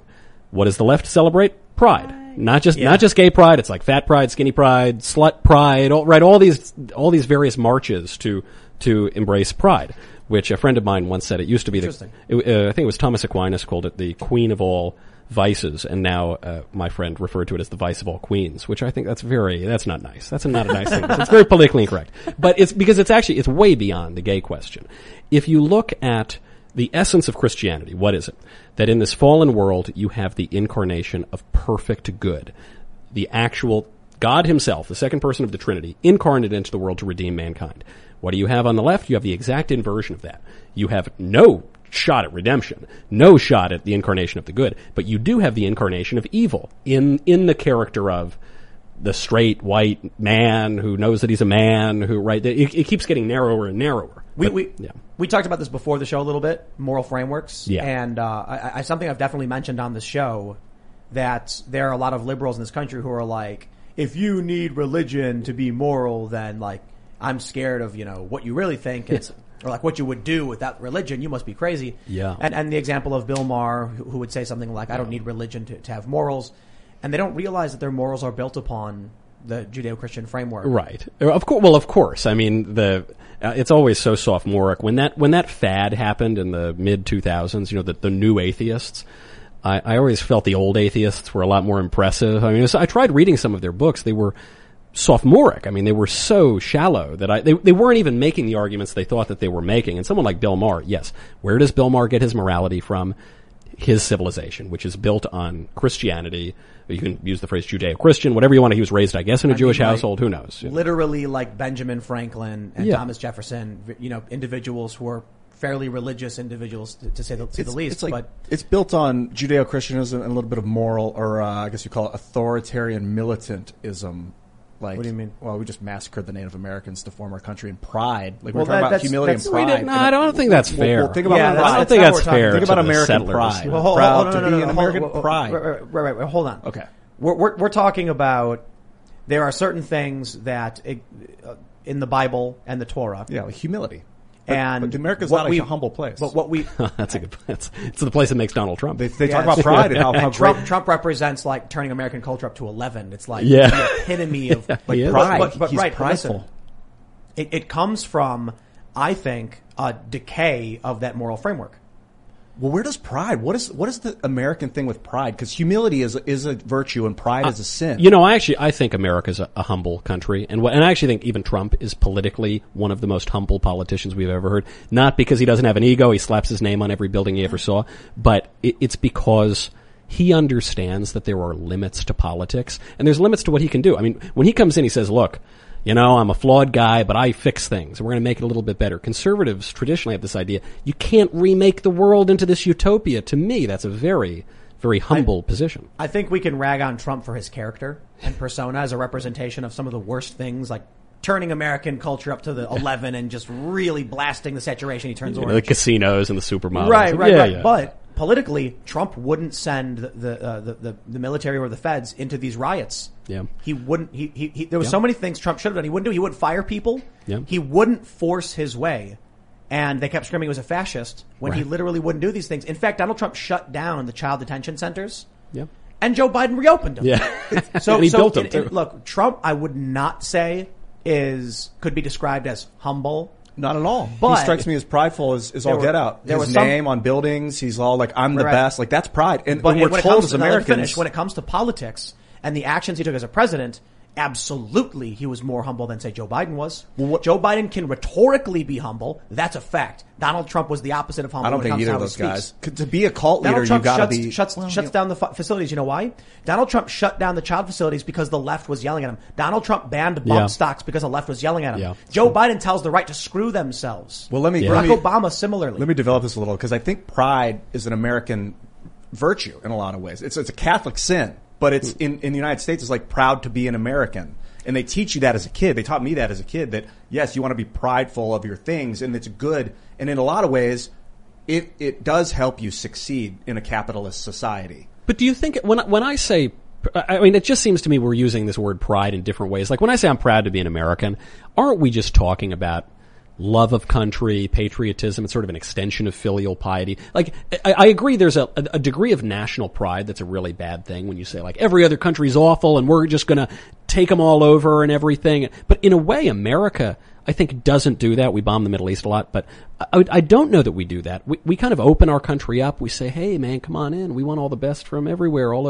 We let in more immigrants than any other country, don't we? I mean, the movement of immigrants into this country over the last 60 years is the largest movement of people ever on Earth in the history of the world. So people love it, and we let a lot of people in. I mean, so much so that now it's become very difficult, if not impossible, to assimilate all. We're talking about millions of people every single year. And if you even raise the prospect of, hey, maybe we should, cool it a little bit until we assimilate everybody, most people will look at you like you're crazy. Do you think the Catholic Church just told people pride is bad because they wanted to keep control of people? Pride made Satan fall like lightning from heaven. Pride is it's the sin in the Garden of Eden. Actually, Whittaker Chambers, ex-communist who wrote this great book, Witness, which actually helped bring Ronald Reagan from the left to the right. He said that communism is not a new ideology. Communism is the second oldest faith of mankind. It's the great alternative faith that began in the garden when the serpent told Adam and Eve, ye shall be as gods. And that presumption to be as a god that is the Bible story. That is what causes the fall. So I think it's in the heart of man. I don't think it's uniquely American, but we've all got it. There's no doubt about that. We've stumbled onto this talk about America, and we were talking about Hollywood. So I'm going to make this segment happen because I'm so excited for this. The first thing I want to say is this. If I could offer you up, all of you guys listening, a TV show where a guy takes an American flag and brutally beats Antifa, and, he rejects a bunch of woke ideas. He's repeatedly told by, people about how, you shouldn't wave that flag. It's the white man's flag, and that you got to understand. And so you have this black man who says, "Nah, I like the flag," and he picks it up. And then there are these people who are like, "We should have open borders, and we're gonna smash the flag," and then he just beats them with it. Would that be a show conservatives would want to watch? It sounds great. Where do I sign up? Where do I get it? It's The Falcon and the Winter Soldier. Ooh. So first, let me show this story from We Got This Covered that we talked about, I think, a couple weeks ago. New rumor says over 80% of Falcon and Winter Soldier viewers turned off episode 2 at the same point. Now I'm talking about this, we're talking about Hollywood wokeness, the commercialization of this anger. And I got to talk about this show. And I think pride fits in because I'm wondering why it is I see a lot of people saying this show is woke. Don't watch it. It's awful. It's racist. People don't want to watch it. And I wonder if there's an element of pride in assuming Hollywood does this, so maybe not giving it a chance, and maybe being a little more open-minded. So we have this segment from Marvel.com, or this article. Cast and creatives behind The Falcon and Winter Soldier discuss patriotism, supremacy, Captain America's mantle, and you have this quote from Anthony Mackie, who plays he plays the Falcon. He says, "For Sam, it's a constant battle of how do you fight for a country that's never fought for you," remarks Anthony Mackie, explaining in many ways the one thing that held up the moniker of that shield was the idea of who Steve Rogers was, which is Captain America. That comment to me was really interesting because it does, I think, in many ways show that Marvel, they're woke and they don't get it. For Anthony Mackie to say that, a country never fought for you, I mean, I think one of the bloodiest battles in the history of the world was the Civil War. Right. Quite literally to end slavery, among other, peripheral factors, but that was a key component. But here's what I got to say about this show and what Hollywood is doing and what we need to be careful of. I'm seeing a lot of people tell me I'm wrong because I said the show's not woke. I'm like, it's not woke. Give it a chance. It's actually, it's fairly centrist. It addresses issues of race, but quite literally, I'm going to spoil the show for those who haven't seen the finale because the finale came out and I was so excited watching a dude reject wokeness, pick up the American flag and beat Antifa with it. I mean that, I don't literally like Antifa getting beaten, but the bad guys are called flag smashers. Yeah. They want open borders. They're terrorists who kill people. Amazing. Yeah. They think might makes right. And because they have super strength, they're allowed to kill whoever they want. She literally says there's a soldier with PTSD. He watched his best friend, who's a black man, get killed. And she says his life doesn't matter. And I was like, that's an amazing indictment of these fake woke Antifa who would use someone for political points if they could get ahead and then literally tell you to your face they don't matter. Anthony Mackie plays a black man who questions whether or not he should wear the American flag, ultimately decides to do it. And they even show a scene where there's another black man who says no self-respecting black man would wear that shield. And Anthony Mackie says, I know there's people who'll be mad at me for wearing this, but he wants to fight for this country and he'll be damned if someone tells him he can't do it. And then he's literally wearing the American flag, chasing down open borders extremists. I'm like, I'm sorry. I mean, there's definitely a message about racism being bad. But it sounds like a more classically liberal or even a conservative statement about why racism is bad. Well, it's obviously conservative in the sense that America is good and the flag smashers are bad. I mean, just in the most basic sense, that is a conservative message. Right. You're going to make me, I was at 1.5 Marvel products is what I had. You're going to make me go to 2.5 now. I certainly think there's elements that people could call woke, but I wonder if what a lot of people, cause I tweeted it was getting too woke. And it was after this point where a car pulls up, a squad car pulls up, and you got, Anthony Mackie and you got Falcon and Bucky Barnes, a white guy and a black guy, and it was this very stereotypically like racist moment where the cops were like, "Sir, are you all right?" to the white dude. A lot of people got mad about that. Yeah. But I'm like, no, I'm going to watch it because I don't want to fall into this trap where I'm like, it's what woke, I won't watch it. Yeah. And then I was amazingly surprised. There was a point where apparently, with Lucky Land Slots, you can get lucky just about anywhere. Dearly beloved, we are gathered here today to... Has anyone seen the bride and groom? Sorry, we're here. We were getting lucky in the limo and we lost track of time.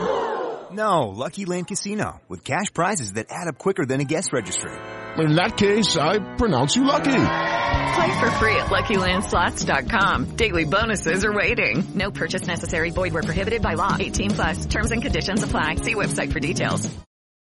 You know, Sam Wilson, the Falcon, black man, is Bucky Barnes apologizes, saying, I didn't realize what it meant for a black man to wear, that shield and be Captain America. But he's like, he doesn't want to do that. He has a little kid tell him, he's walking down the street, a little kid goes, it's Black Falcon. And he goes, nah, I'm just Falcon. And the kid goes, no, my dad says you're Black Falcon. He goes, I'm just the Falcon. And I'm like, you are just the Falcon. Yeah. Like your race right. is not relevant to you being a superhero who's awesome. Yeah. And when he decided to defy people in this black community who said, you think you can come in here because you have that white man's shield? And he's like, but I like that guy. He was cool as my friend. He's like, Steve Rogers didn't do this to you. And then he decides to wear the American flag representing the country, even after, for every reason he felt like he was wronged by this country or didn't fight for him.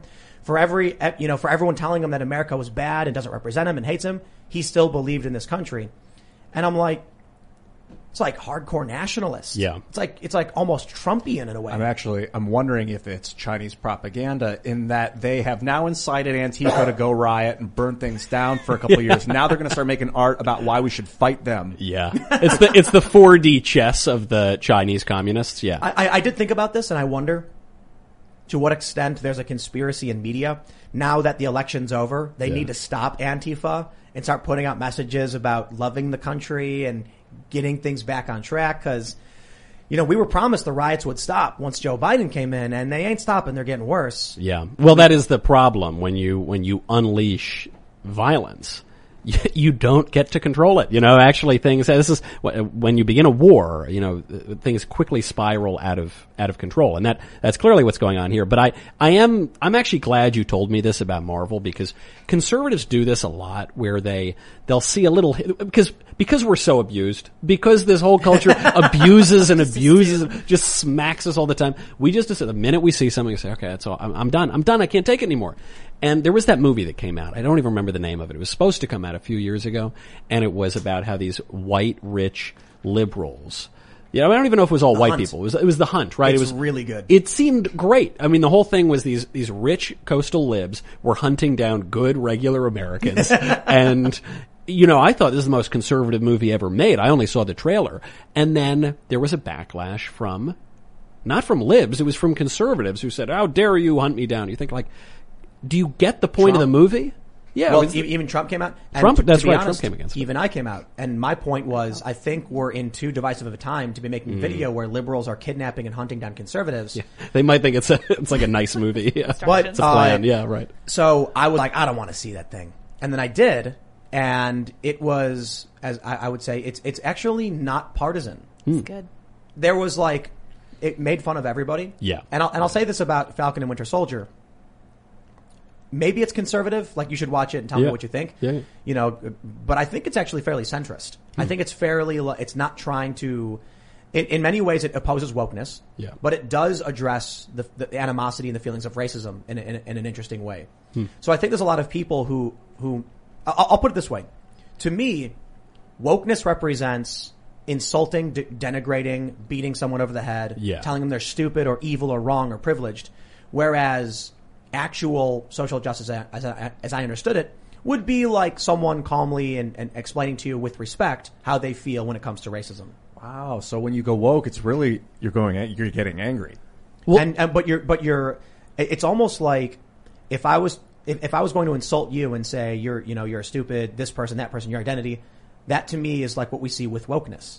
It's this idea that white people have some kind of inherent badness to them or something, that whiteness represents more, it's the most insane thing. So you could take on social justice and be like, I think you shouldn't be twerking for kids. But if you start going, you're an idiot for twerking for kids, then you're becoming woke. There's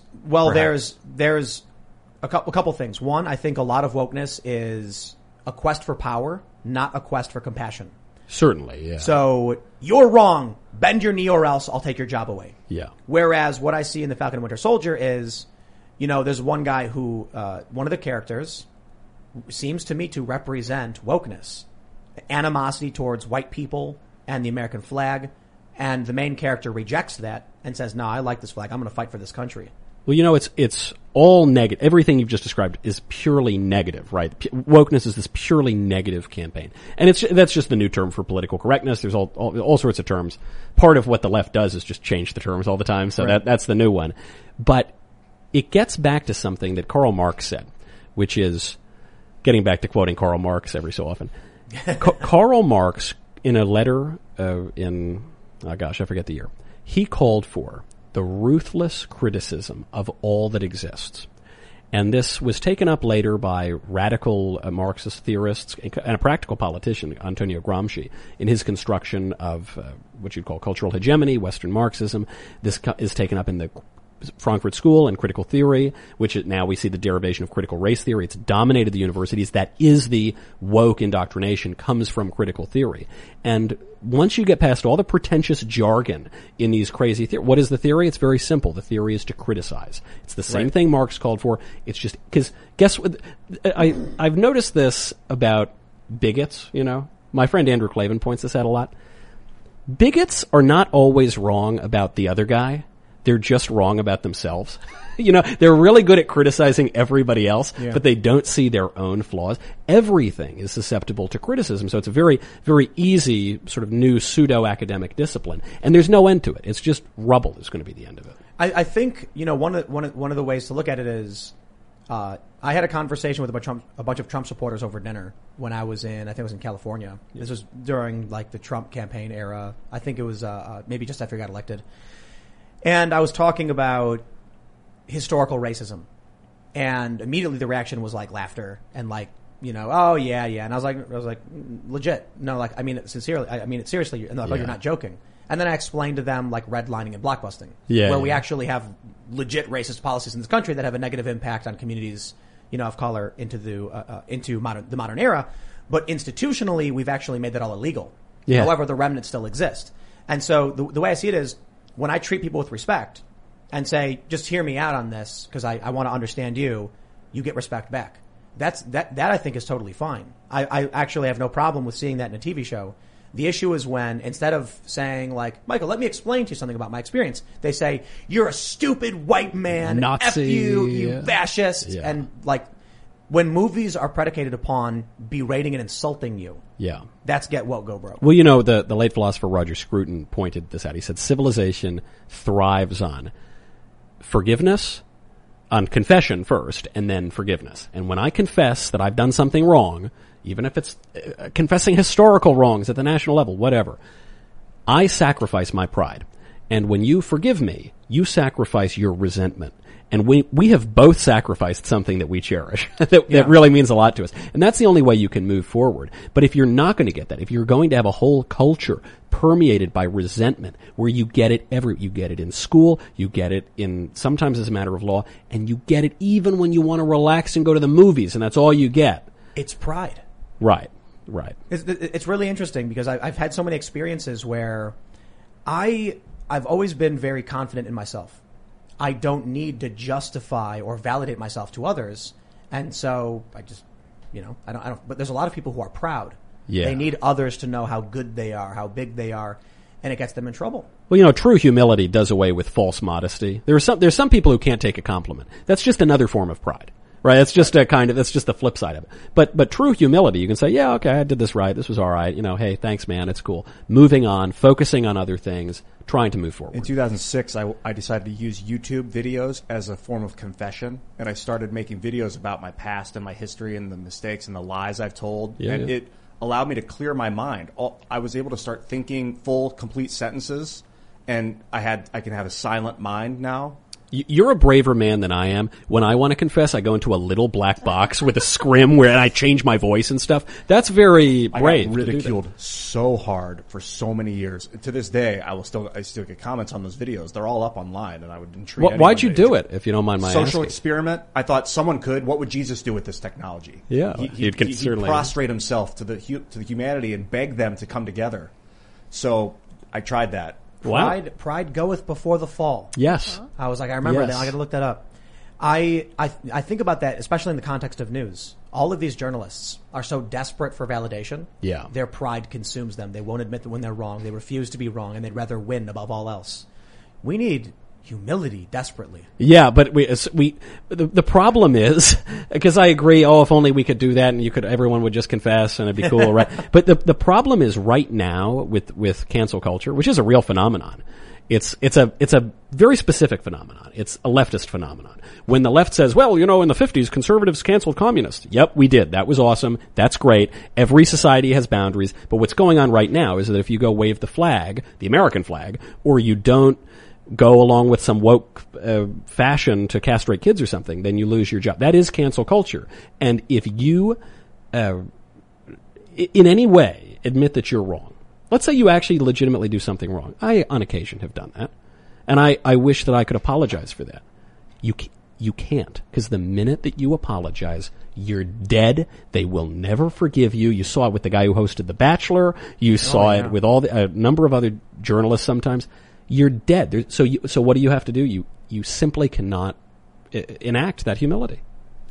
Yep, it's an admission of guilt. It's an admission of guilt, and you won't. There's no redemption. So you got it. Yeah, I lost. I was in Hollywood as an actor, and after I started doing that, no one would cast me. They thought I was like dangerous, which I was, because I would have called them out and destroyed that. You got to keep the secrets, that man. Disgusting, secretive community. I would have, and they knew that. Look at Harvey. People do they do forgive, but if you have a job that you can lose, you'll probably lose it if you go that route and you try to be humble. If you work for yourself, you're in a much better position. And YouTube ads, you can kind of work for yourself there. I don't know. I'm getting off on a tangent. Well, you can build a business, but I find it fascinating that the left, I think, is consumed by pride. Yes, I think that's a big factor, and I think when you can't admit when you're wrong. Yeah. And if you can't admit when you're wrong, you can't improve yourself. Well, you ever notice this about stupid people? Is stupid people think that they're really, really smart, and then smart people, the first thing you notice about smart people is that they're very aware of how stupid they are, and it's not false modesty. They're actually aware of it, because maybe the smart person met a smarter person one time and just kind of put it all into perspective. It is a fail-proof rule of thumb. The loudest voices in the room who are who never admit that they're wrong. You really got to listen to people to discern that for yourself, because if a smart person says something that a stupid person doesn't understand, the stupid person will tell the smart person they're not making any sense and that they're the stupid. So this is Bukowski. Bukowski. Yes. Oh, yeah. The problem with the world is that the intelligent people are full of doubts while the stupid ones are full of confidence. See, I didn't even know that. Yeah. I didn't even know that book, The Big Bukowski. It's a great movie. The Big Getting Bukowski. back to movies, yeah, it's a great one. So what do we do? So we just humiliate ourselves?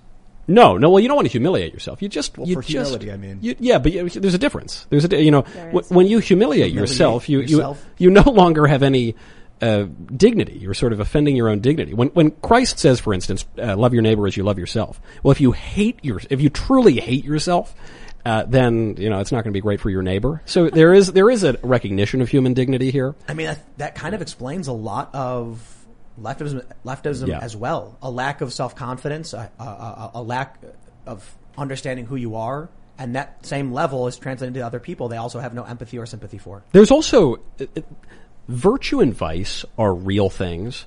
It's not just your opinion, man. They really are real things. And I do think there's a lot of shame. I mean, all this shout your abortion nonsense or this slut walks or whatever is the lady doth protest too much, methinks. A little bit right. I mean, clearly something is gnawing at them. And I say this as at various times in my life, I was an atheist for 10 years and I acted like it. You can really give yourself over more to just kind of doing whatever you want, vices and all this. There are other times when you try to avoid that and you try to tame your will down. And I will just tell you, Lucky Land Casino, asking people, what's the weirdest place you've gotten lucky? Lucky? In line at the deli, I guess? Aha, in my dentist's office. More than once, actually. Do I have to say? Yes, you do. In the car before my kids' PTA meeting. Really? Yes. Excuse me, what's the weirdest place you've gotten lucky? I never win and tell. Well, there you have it. You can get lucky anywhere, playing at LuckyLandSlots.com. Play for free right now. Are you feeling lucky? No purchase necessary. Void where prohibited by law. 18+. Terms and conditions apply. See website for details. It's better. There is a reason that people have long sought the virtuous life. And if you have a country that is just racked by this shame and this guilt and this resentment, this anger and this self-hatred, and they don't know what to do with that, it's like a powder keg. It's gonna pop. Maybe we need, what was it called? Bushido? Was that the Bukowski. Lebowski. Lebowski. No, yes. Wait, what was that? Hold on. The ancient Japanese honor code? Yeah, Bushido. No, that's seppuku is seppuku. Yeah. No, I'm talking about like, honor. Yeah. Let me throw in a Star Trek reference while I get the chance. Oh boy. I absolutely, I'm a huge fan of Star Trek. You fan of Star Trek? I've never seen even a single property. In the original Star Trek, there were, you've heard of Klingons, I'd imagine. Yes, I have. So the Federation is a United Federation of Planets. It's very much reminiscent of the idea of America with classically liberal values. Yeah. And there are Klingons and they're enemies. When the Next Generation was made, which was, I think 1989 or 89 maybe, they, all the Trekkies are going to be mad at me for not knowing the exact year. The show starts with a Klingon serving on board a Federation ship to show that in the time span from the first series to the second, peace has been achieved. In the story, what happened was a distress signal was sent out by a Klingon colony that was being attacked by Romulans. Yeah. Aliens started attacking, killing women and children. The Federation Enterprise of its era went in without help, and they all died trying to save their enemies.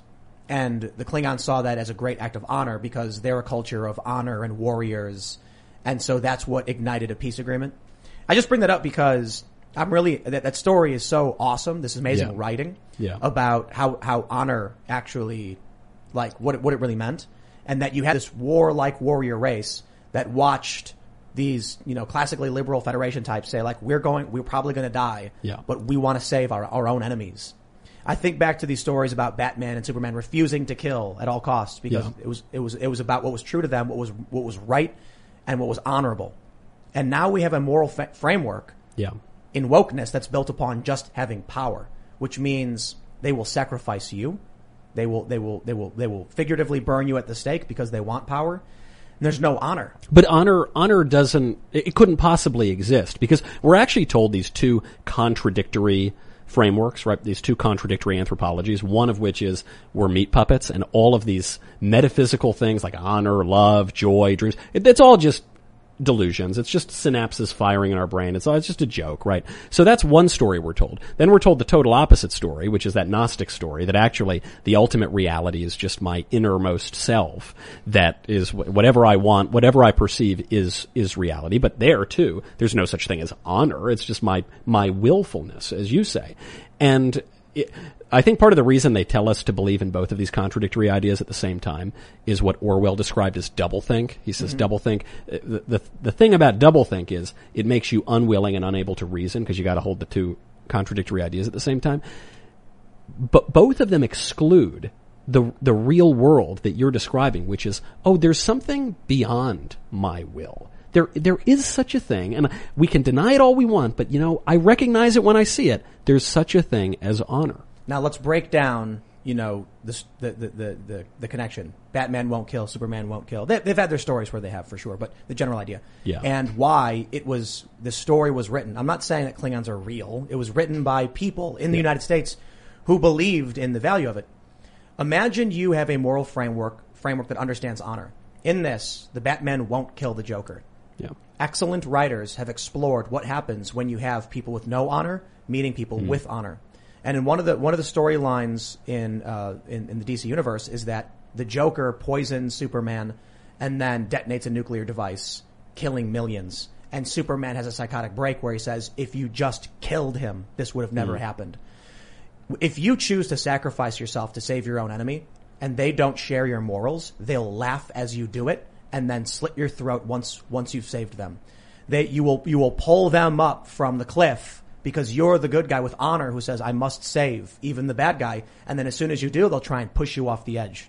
So you have people in the United States right now, being a fan of Star Trek and these stories of Batman and these there's just stories for kids, but it inspired me and it made me understand what was honorable and moral. That means I'm not willing to lie, cheat, or steal. Yeah. But it means the other moral framework of might makes right from the woke, they absolutely will. Especially during times of war. You look at the British in the Revolutionary War, for instance, the British were fighting in lines, standing up out in the open honorably, and the Americans were hiding in the woods, stealing, lying, sending false orders. That is mostly a myth. it really was a lot of the same thing.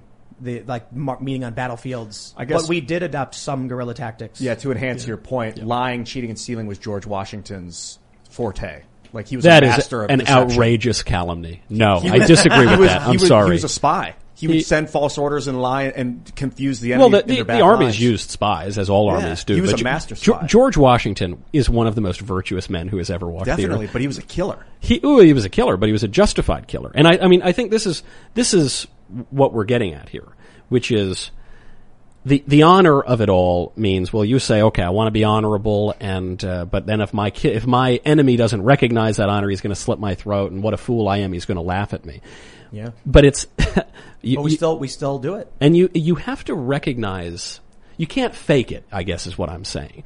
It's very popular right now, I've noticed, in the kind of center and some disaffected liberals and on the right to say, man, all those old things we used to have, like dignity and honor and religion and all, that I know that that's good, but I can't bring myself to believe in it. Douglas Murray says this a lot, the British writer. He'll say, look, I'm a Christian atheist. Basically, I think it's good, but I can't bring myself to believe in it. And the thing is, I sympathize with these people who know that it's a good thing, but they can't bring themselves to actually believe in it. You can't fake it. You actually have to believe that there is an objective moral order, that the Joker, he's gonna get his just desserts. He's going to get his comeuppance. Maybe not in this life, but in the life to come. That there actually is an objective good. It's not just a sort of nice social thing that we all agree on to have a good society. Because if you just pretend, then I think when it comes down to it, the real rubber meets the road, it's going to fall. We're about to jump to Super Chats, but I want to tell you my my kind of, I don't know what you'd call it, religious view or so. So first, I absolutely believe in God. And I think one of the challenges a lot of people have when it comes to the idea of God is that they have, I guess, I'm not trying to be disrespectful, but a child's view of what God would be. Yeah, big man in the sky. Exactly. Yeah. As opposed to a force beyond human imagination, like you can't even conceive of what outside of time and space. Which by the way, not to interrupt, but if God is to exist at all, he must, in his fullness, be incomprehensible. Because if you could cram him into your little head, he just, by definition, wouldn't be God. Exactly. Yeah. So I think that's the first mistake people make, in that they assume when people talk about God, it's a guy with a beard sitting on a cloud. Yeah. And I'm like, like a child would imagine it, or a comedian would depict it. Yeah. So I definitely believe in God, but I think this, you mentioned, we have to view we have to believe that Joker will get his comeuppance. Yeah. There's something else that drives me in all this. And I started thinking about this a while ago about what's the point of life? Why is life? I can't tell you, because it's a great philosophical question that I don't think, we are but small little meat puppets. I could give you an answer. Yeah. To know God and enjoy him forever. From the catechism. So from my understanding of philosophy, the things I have read, the things I think, I understand that view, especially having grown up Catholic, but I started to think about, I need a function, right? Like, let me try and look at the universe to what we claim to know about it. And we certainly don't know much. And a lot of these ideas are probably wrong. That's what science does. It gets things wrong and then improves upon them later. And I started thinking about entropy and negative entropy. And I started thinking about what life does, organizing free energy into complex systems.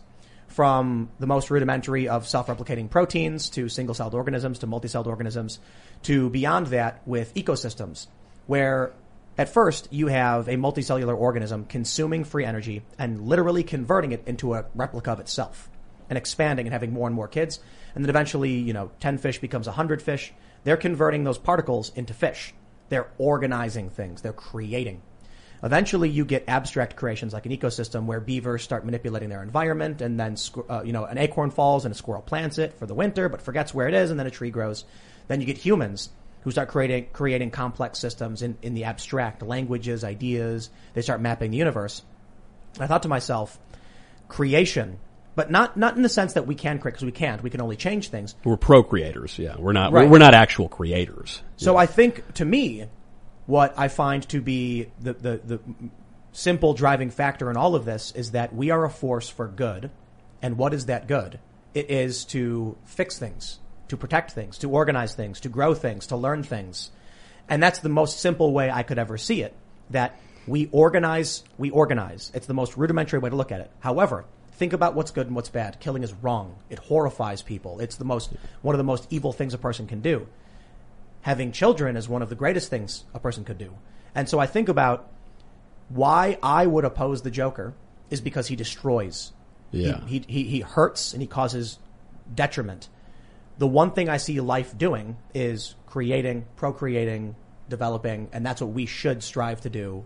Well, that's what you've just given is not a simplistic answer. Yeah. I mean, it's a simple answer, but it's not a simplistic one. You're saying that you think that the purpose in life is to pursue the good. That is just obviously true. I mean, when I give the answer that it's to know God and enjoy Him forever, that's just a more elaborate version of that answer, right? Which is that the good, the true, and the beautiful as the transcendentals of being or have some sort of relation to one another, and the ultimate expression of that is in God. And but your answer is totally right. I think I have to complicate it though, because in order to grow children, you have to kill and consume. So destruction is a part of this organization. Yes. In order to have negative entropy, you must create more entropy. But I think I agree with you in that what we are doing as a species is we are getting to the best of our ability to try and know God. Yeah. I think, in my opinion, we are here because God wants us to protect and create and grow. And through our expansion of knowledge and philosophy and understanding, we are coming to know God better and better. Have you guys seen kymatics in action? Have you ever seen kymatics? No. It's when sound vibrates a membrane with like rice on it, and the membrane, the rice will vibrate. Yeah. And that's, I think, what God, this universal vibration is like making our bodies behave a certain way. I don't know if fate is real. I don't know how you feel about fate and free will, and if we're just destined. I think providence is real, and free will is also real, and that's a complicated, situation. But yeah, surely there is an order to things, and there is a providence and an unfolding of reality. Let's put a tack in this, and we'll do the bonus segment, because we can go a lot longer, because we do have to do super chats. Yeah. A lot of people have questions for you, Michael. But right. Then we can do this is going to be a fun conversation. I'm going to take all of Michael Malice's questions on that super chat. I don't care how many come in. I want them all. Michael Malice's? Yeah. All right. We got Jordan Jones. He said, if you haven't already, get your super chats in. We'll read as many as we can. Smash the like button. Become a member at timcast.com. We will have a bonus segment coming up. We're going to talk about philosophy, God, probably DMT. A lot of DMT. Or am I on the Joe Rogan show? Hold on. Is that? Yeah. Did we? Hold on. But it's only. But it's Ian's influence. Yeah. Let's talk about it. All right. We'll do that. So go to timcast.com, sign up, and let's read some super chats. We got Jordan Jones. He says, Michael Knowles, I'm still subscribed over to the Daily Wire almost entirely because I enjoy your content. Keep triggering libs and doing what you do. Be dapper. Thanks, man. You hear that, Ben, by the way? That was a subscriber only there for me. Don't you tow my car in the parking lot. I enjoy the triggering of libs and cons. They're huge. They're great. I think people who get triggered, Ben is really good at not being triggered. Yeah. And that's enjoyable when Ben rolls with the punches. And you got to do it. So trigger away. Yeah. Thank you. Appreciate it. Threadian says, Michael, I bought your first book for our White Elephant Exchange a few years ago, and it was a monstrous hit. Thank you. It is funny with the blank book. It's called Reasons to Vote for Democrats, a comprehensive guide. It's totally blank. And I just did it to irritate my Democrat friends and relatives. I thought I'd sell like 20 copies or something. But the fact is, much like Thucydides, it is not for the applause of the moment. It is an eternal contribution for all time. It remains true every single year, right. Truer and truer by the year. So I'm glad it was a hit. I know you just bragged to Ben, so I'll read you this one. Rampton says, can y'all have Andrew Klavan next time instead? Real nice. Cool. Good night, everybody. Hey, you chased my guest away. Yeah. All right, here we go. 3D Pyromaniac says, let's see how long until Knowles plugs his newest book, Speechless, Controlling Words, Controlling Minds, available now for pre-order on Amazon, at least until they find out what it says. Wow. That sounds like could you repeat the name of that book? That's so interesting. I don't even need to plug it. Yeah. I've got all these wonderful people. What's it called? It's called Speechless. Controlling Words, Controlling Minds. It's available now for pre-order. Oh, very cool. That's what I heard. On Amazon, right? Until they ban it, yeah. Speechless. Because we have the best audience of any podcast. Yeah. Yes, of course. Andrew Yu says, Star Trek Next Generation, Season 4, Episode 21, Drumhead. Picard has to stop a witch hunt on the Enterprise. Fits so close to what the left does based on politics. For real, man, And what you need to understand about The Next Generation is that it was just written by a bunch of dudes in the late 80s and early 90s in America who held these values and were explaining to them to people. It's amazing. Man, what a great show. Basically, the show is someone's accused. I think this is what he's accused of. Is this the one where they accuse the guy of being a spy? Then they go around, they want to prosecute everybody, and it's just lock them all up because they're spies. Papa Bear says, Tim, big fan. I'm a veteran, libertarian, and West Virginia native. Wokeism is in our universities, although there are still some intelligent professors. That's true, man. That's true. It's only getting worse. What is going on with this? Eli Wood, are you guys having the Daily Wire people send super chats or something? Are they? What are they doing? What's he saying? I can't wait to see how many times Michael will plug his new book, Speechless. Controlling Words, Controlling Minds, available now for pre-order during tonight's show. So I will say, my book. Your audience. I've really conditioned them like Pavlov's dog. I love it. I have because my book doesn't come out for 2 months. They're actually one of the big tech companies but they're already kind of messing with the publisher's advertising campaign. So I started. I knew this might happen, so I started plugging it. Seriously, I started plugging it like 3 months out. But it's not just. I'm not smooth about it. I mean, we're talking like frying pan over the head. The producers on my show created a little bing, a little bell every time I do it, and if I do it like 4 times, like the screen starts to shake, the universe starts to fall apart. So it's a Pavlovian reaction. I see that. It's working great. Yeah. So everyone's now super chatting so that I read and plug your book for you. Beautiful. Man, that's great. All right. I'll Fight You Naked says, I wrote a piece on Medium called Letter to a Woke Heart. You can cite all the facts and statistics, but that rarely makes a difference. However, if you can tell a story that shows the end of the road they are going down, you have a chance. Interesting. Yeah. The issue is, I worked for these nonprofits. Not only did they train me how to convince someone of your political ideology very quickly and very easily in a matter of minutes on the street with someone you've never met before. Yeah. I was also particularly good at it just on my own. But the problem I had was one day, it was when Deepwater Horizon happened. They gave us our talking points, and I was reading about this, and I was like, man, this is bad. And I was standing on the street, and I was talking to a guy, and I cited a number, and he goes, that's not true. And I was like, no. Yeah. It's like this many gallons are spilling. It's right no, here. It's not. And then he pulled up his phone and he's like, no, it's this many number. And I was like, oh, I'm sorry. I must have the wrong facts. He's like, you're coming out here trying to lie to me to make me give you money. And I was like, I'm sorry, dude. I had no idea. Someone must have given something wrong. My apologies. And he's like, yeah, whatever. And he walks away. Call the office. And they were like, don't worry. Just keep saying it. And I was like, nah, you mean to tell me you had me lying out here? Wow. Yeah. And so I got really mad. I thought I was doing something good. I thought I found a job where I was going to help. And then it turns out I was helping their bottom line instead. Yeah. Well, because if the number that they gave you is a more persuasive story, well, that's all they care, right? If you don't, like CNN. Yeah, that's right. Yeah, it might have been. Yeah, were you working for CNN at the time? All right. No, but we did fundraise basically a block away from them. Did you really? Yeah, this was when I was out in LA, Yeah. and then I I know was the just building. like, yeah, man, this is not legit. And I'll tell you this: if I wanted to, if I felt the ends justified the means, Yeah. oh man, there'd be no question. I'd get whatever I wanted. But the problem is there are no ends. Yeah. It's it's the question of once you stage your glorious revolution, how will you protect from the next glorious revolution? Yeah. You think you're justified in using violence, deception, and manipulation today, then why would you stop doing it tomorrow? Well, it's perpetual. Fidel Castro, when he's 92 years old, he's still wearing the military fatigues. Yeah. Like it's still the Cuban Revolution 50 years later. Do you think that, along the lines with that last guy super chatting, that you, in order to help people, you're trying to explain a potential end to the road that is disastrous to warn them?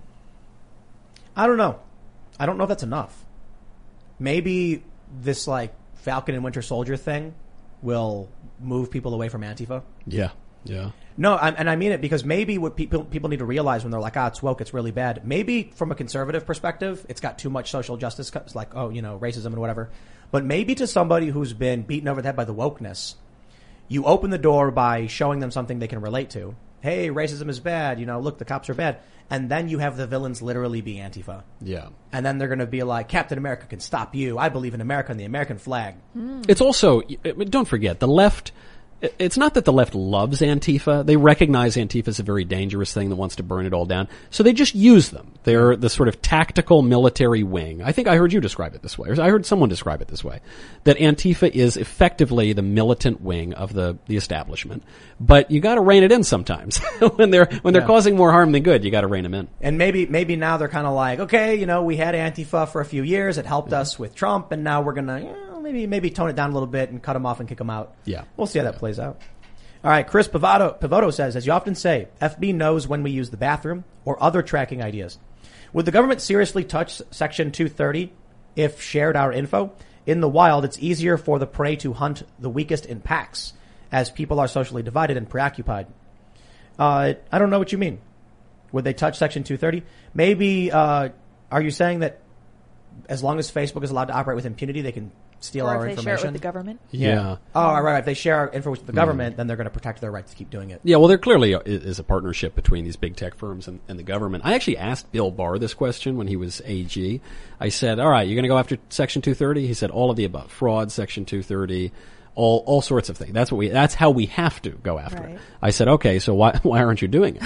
And he said, there is a procedural difficulty here, which is that you'd be using different departments of the federal government. Even within the DOJ, you'd be using different departments. And we've never done something like this before.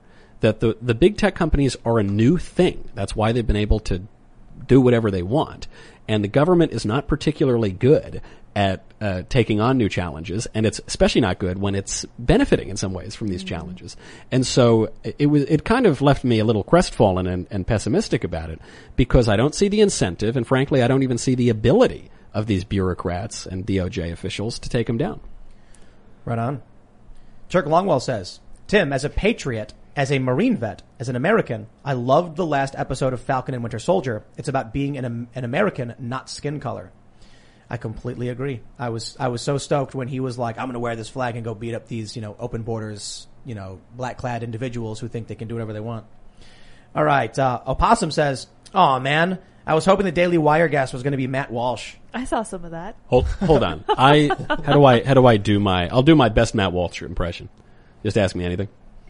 2 + 2 equals? What's 2 + 2 equal? 4. Yeah. That's pretty much Matt. Yeah. Totally. Matt happy. Super cranky. Matt sad. Mm-hmm. Matt angry. Mm-hmm. I watched the Candace Owens first day thing. Yeah. Stay out of my way. Yeah.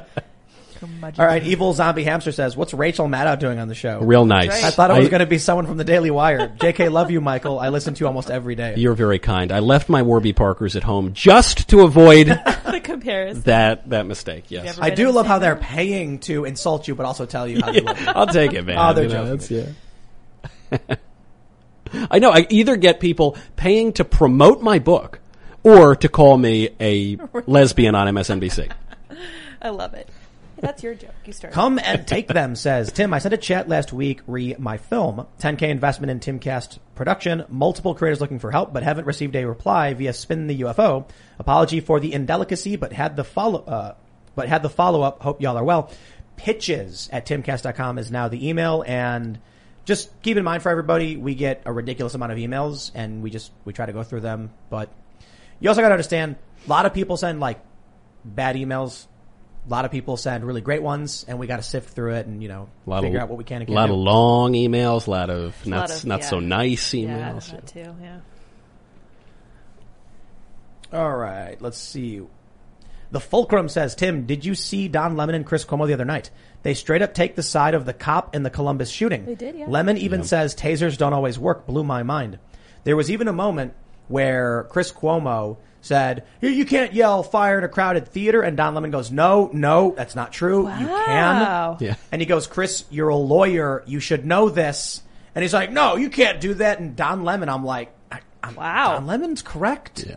You can yell fire in a crowded theater. It's fun. Don Lemon does this thing where if you look at Don Lemon from like 7 years ago, he was defending Bill O'Reilly sometimes. Don Lemon was much more moderate. And as with all those guys at CNN, I think they just, for a while, they said, okay, you got to go far left. And what do? They say, go far left. Go dance. They're pulling the strings, Sad. And Bob says, 2 of the 3 people I listen to daily. Wow. I have Crowder's mug, Michael's tumbler. Tim, when will you release your drinking vessel? P.S. There's a Tim Pool Discord, well moderated. Find on Reddit. Love you both and crew. Actually, I think there is already a Timcast mug available if you go to the store. But it's, I think the only thing you can get is I made this little drawing a couple years ago of the, Illuminati pyramid with the slogan for the U.S. Office of Censorship toppled over. And it was just like a little piece of art I made, and I was like, oh, I'll slap it on something. But I do think we have a mug that's about to come out, and it's an Ian mug. Ooh. And it's the Drake meme of Ian. And there's an alligator underwater, and Ian's like, no. And then there's an alligator on land, and he's like, yes. Yes. Don't fight an alligator underwater. That's right. Because we were talking about getting dragged on Twitter, and then Ian said, yeah, don't fight an alligator underwater. You want to...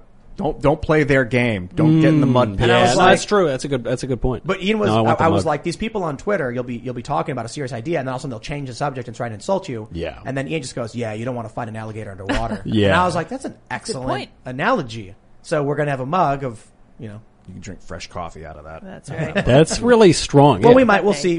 That's the old advice about don't wrestle a skunk. Because even if you win, you're not gonna smell great. Yeah. Sock Puppet Joe says, can you guys get Coleman Hughes on the show? Oh. Maybe, if Coleman wants to come on the show. I've actually interviewed Coleman Hughes in the past. So, perhaps. Brandon says, Michael, I've been listening to your show since it first aired back when I wasn't sure where I stood politically. Thanks for helping inspire the patriotism and values in me to join the USAF. Best decision I ever made. Man, that's awesome. Cool. Well, thank you for your service. I was afraid it was going to say, I've tried to figure it out by listening to your show, and now I joined Antifa. So thank you, Michael, for... Well, that's great. I realized I awesome. Hate you. Yeah. TWX Rated says, Tim is controlled opposition. Well, I am certainly not controlled opposition, but I am fully self-aware of the issue of the shift in the Overton window and why YouTube likes the idea that they have a channel like mine. Yeah. I think that I keep saying the CCP. I don't know. But I think they have like sock puppets that comment that try to sway your mind as a YouTuber or as a public opinion so that you, without even realize it, start to repeat talking points. So maybe we're all being... I also know there is a recording device under the beanie. I do know for a fact Tim is a Fed. I know on the back of my head is a little dish. Yeah. You never see his back on film. But no one's ever seen it. No, it's true. Yeah, it's true. Thomas Cutler says, Michael Knowles. Ben Shapiro let you out? Yeah. Your stuff is awesome. Keep up the good work. Thanks, man. I appreciate it. I know I have to sneak out. Although it's much easier these days. Ben is spending more time in Florida and the land of the free. Mm-hmm. And now I get to be in Nashville, which I guess is also kind of the land of the free out there. We're all in a way better mood ever since we got out of Mussolini's hellhole. Oh, nice. Yeah. Michael Brogan says, holy S, it's Michael effing Knowles. That's it. That's the super chat. Plug. Speechless, controlling words, controlling minds. Ping, ping, ping, plug counter. That's my favorite comment. Not only from this show, from weeks of my show too. What you have done with your show and your audience to plug this book is genius. Because now you come on my show and they're making me promote your book. Man, that is great. This is why do we have a marketing department at the Daily Wire? I want to start getting their salary too. I'm gonna just memify your marketing by having people the viewers should be getting the salary. They're doing all the marketing. Yeah. That'd be incredible. Then they can have more super chats. It's nice. And then I can say, hey, Abby Long says, Michael, now that Tim has sponsors, I'm sure he'd like to learn from the best how to seamlessly transition. Yours are like sneaky ninjas. That's what I said. Wow, that is really nice. One thing you need to do is you need to practice and you need to study, but no one has any time. So one great way to study is through the Great Courses Plus, which you can actually get right now with promo code Knowles, get a WLES. And I hope that they give me credit for an extra plug. That's they do it by the impressive. read. So I'm going to talk to the department. Yeah. See what you can do. It's good. There you go. That's how it's done. What is this? Sklizbot? That's awesome. Michael, if you had one cigar to smoke before your time comes, what would it be? Be a Partagas 2008 15 Anniversario La Casa del Habano special release. That's what it would be. Huh. Are those available for purchase in the United States? They're not available for purchase not only are they contraband, they are not available anywhere. Rolled on the thighs of virgins. So they say. Yes. Wow, that's majestic. It's a great cigar. Joey Martinez says, Ian, I'm sorry for being hard on you. It's not your fault you have white privilege and can't pick up what Tim lays down. Dude, I had to leave. One of my friends in LA told me we were in an argument about like Hillary Clinton and like the email scandal and everything. And he was like, "You have white privilege," and I didn't know how to respond. It was like I felt betrayed by my friend. And I gave up on the LA after So that. because you knew a bunch of facts, that's white. So the white privilege is like knowing things. That seems very bigoted. It was so weird. I could not defend it. It was the weirdest thing to be told that I had white privilege by someone. Yeah. I didn't. I don't know if I'm kind of swarthy. Yeah, I don't know if do I count? I don't know. It's I- the Italian question. Yeah. It's plagued racialists for decades. Yeah. All right, Bottled Water says, won't lie, and my fans know I struggle with addiction. My mom died last year, and my channel is my escape. I see my falls. I know my failures, but I try. Admirable. Right on. Man, I'm sorry to hear that about your mom. It's a very, very difficult thing to go through. I'm trying to think. My mother also died when I was young, and I don't know. I was like an atheist at the time. I didn't have any addictions or anything like that, but I didn't have like a really coherent moral framework, and that's a very difficult thing. So I hope in some way, I do hope that you can come to not just a wishful thinking or wish casting as you arrive at a moral framework or some understanding of the world. C.S. Lewis has a good line about this. He says that if you look for truth, you might find comfort in the end, but if you look for comfort, you'll find neither truth nor comfort, only soft soap and wishful thinking to begin, and in the end, despair. So I think if you look for truth, hopefully you'll get a bit of comfort out of that. Right on. Good advice. Bubbles, FTW says, Knowles, you're awesome. Loved Another Kingdom.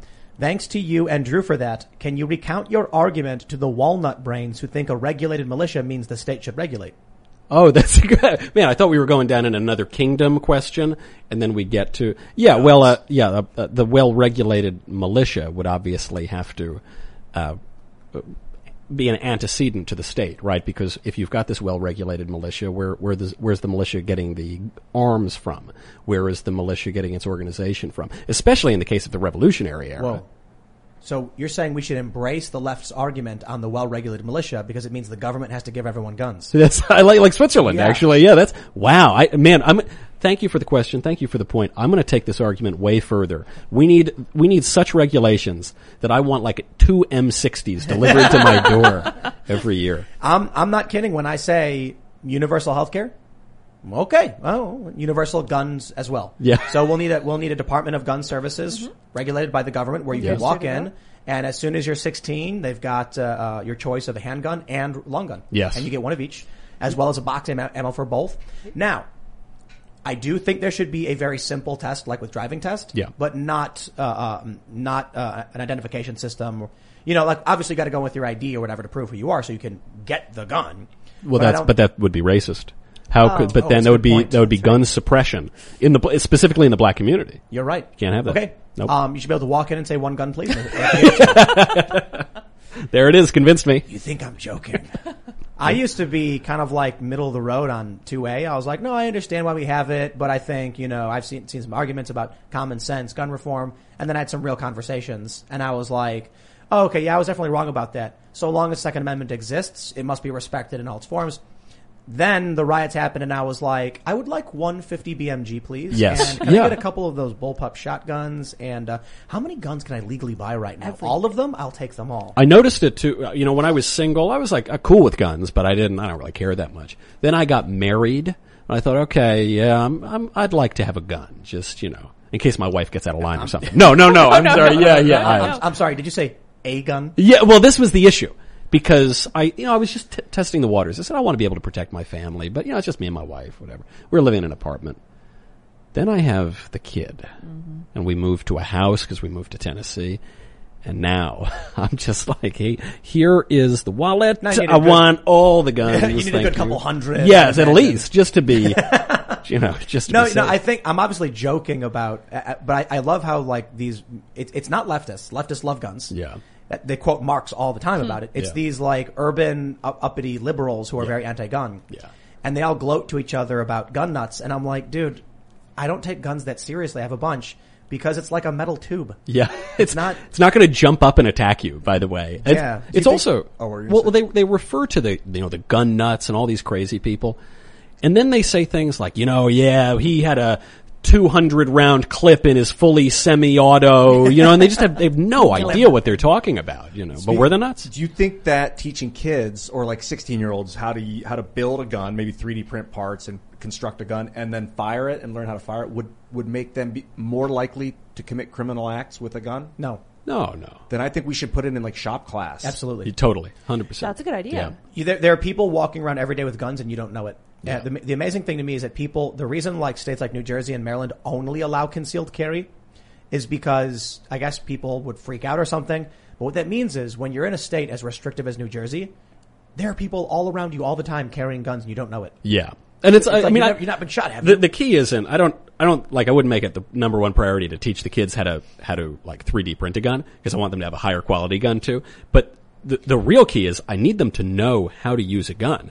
Just to be safe around my guns and just to be safe around other people. I was watching Jack Reacher the other day, and he walks up to a car, he hits the guy, he takes his gun, and then he just goes click, click, click, and disassembles it and throws it. And I'm like, see, a kid should be able to do that. Yes. Should be able to press, pull the hammer or whatever off and just...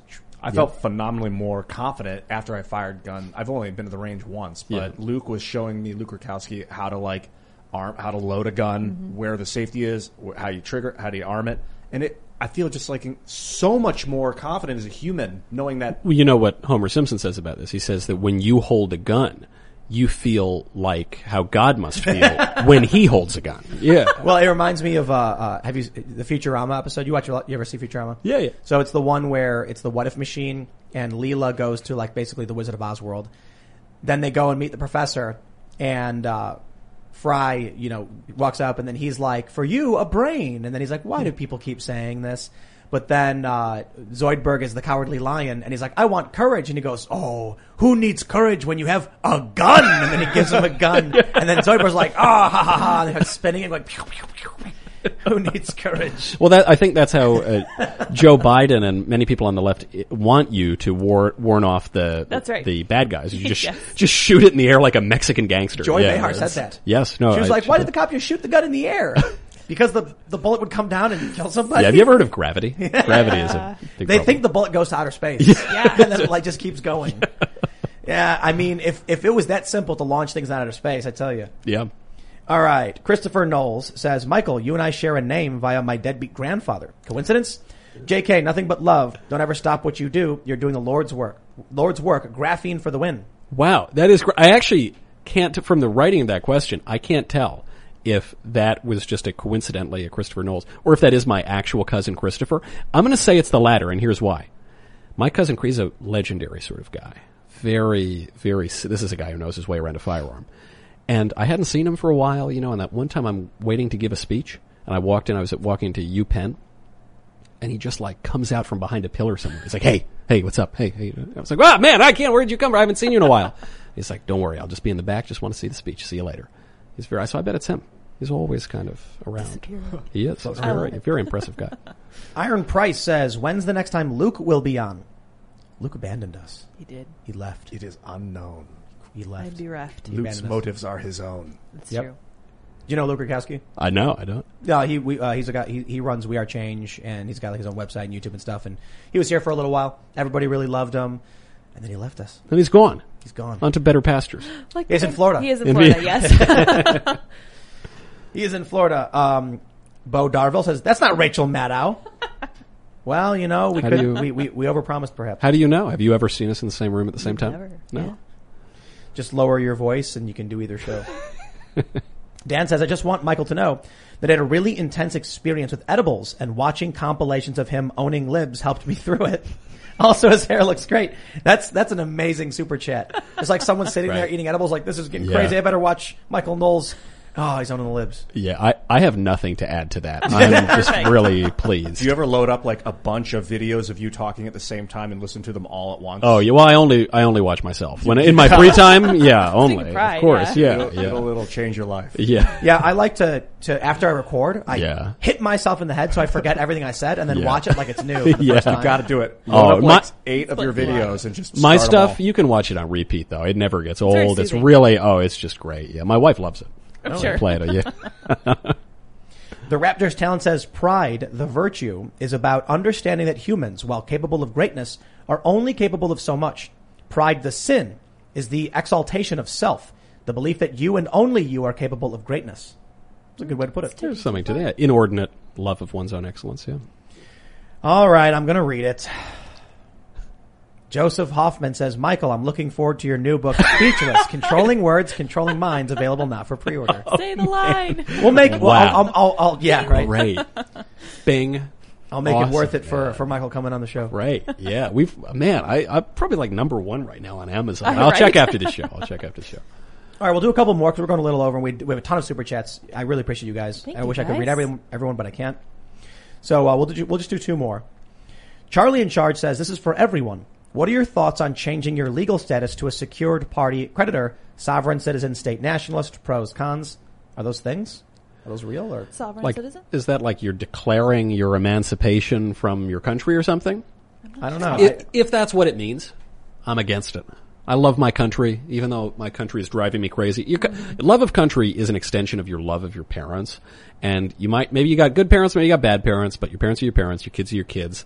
And I could no more disavow my country than I could disavow my own family. This is the best country on the planet. Yeah. I'm open to the conversation and the logistics of that kind of thing, but I'm also kind of like, I like the defensive structure of the United States.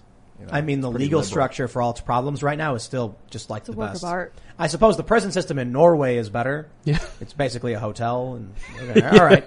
But they're also like, 8 million people or something? Yeah. We got 330 million people. We got things we got to fix, man. I'm all for prison reform, but I think this is still the best country on the planet. Yeah, there's pros and there's cons for everything. I have but no interest in going any other country at all right now. COVID especially, but I just have no interest. I love this country. This is the thing. Even when you go to countries that you like, I like Italy. I look Italian. Part of my family comes from Italy.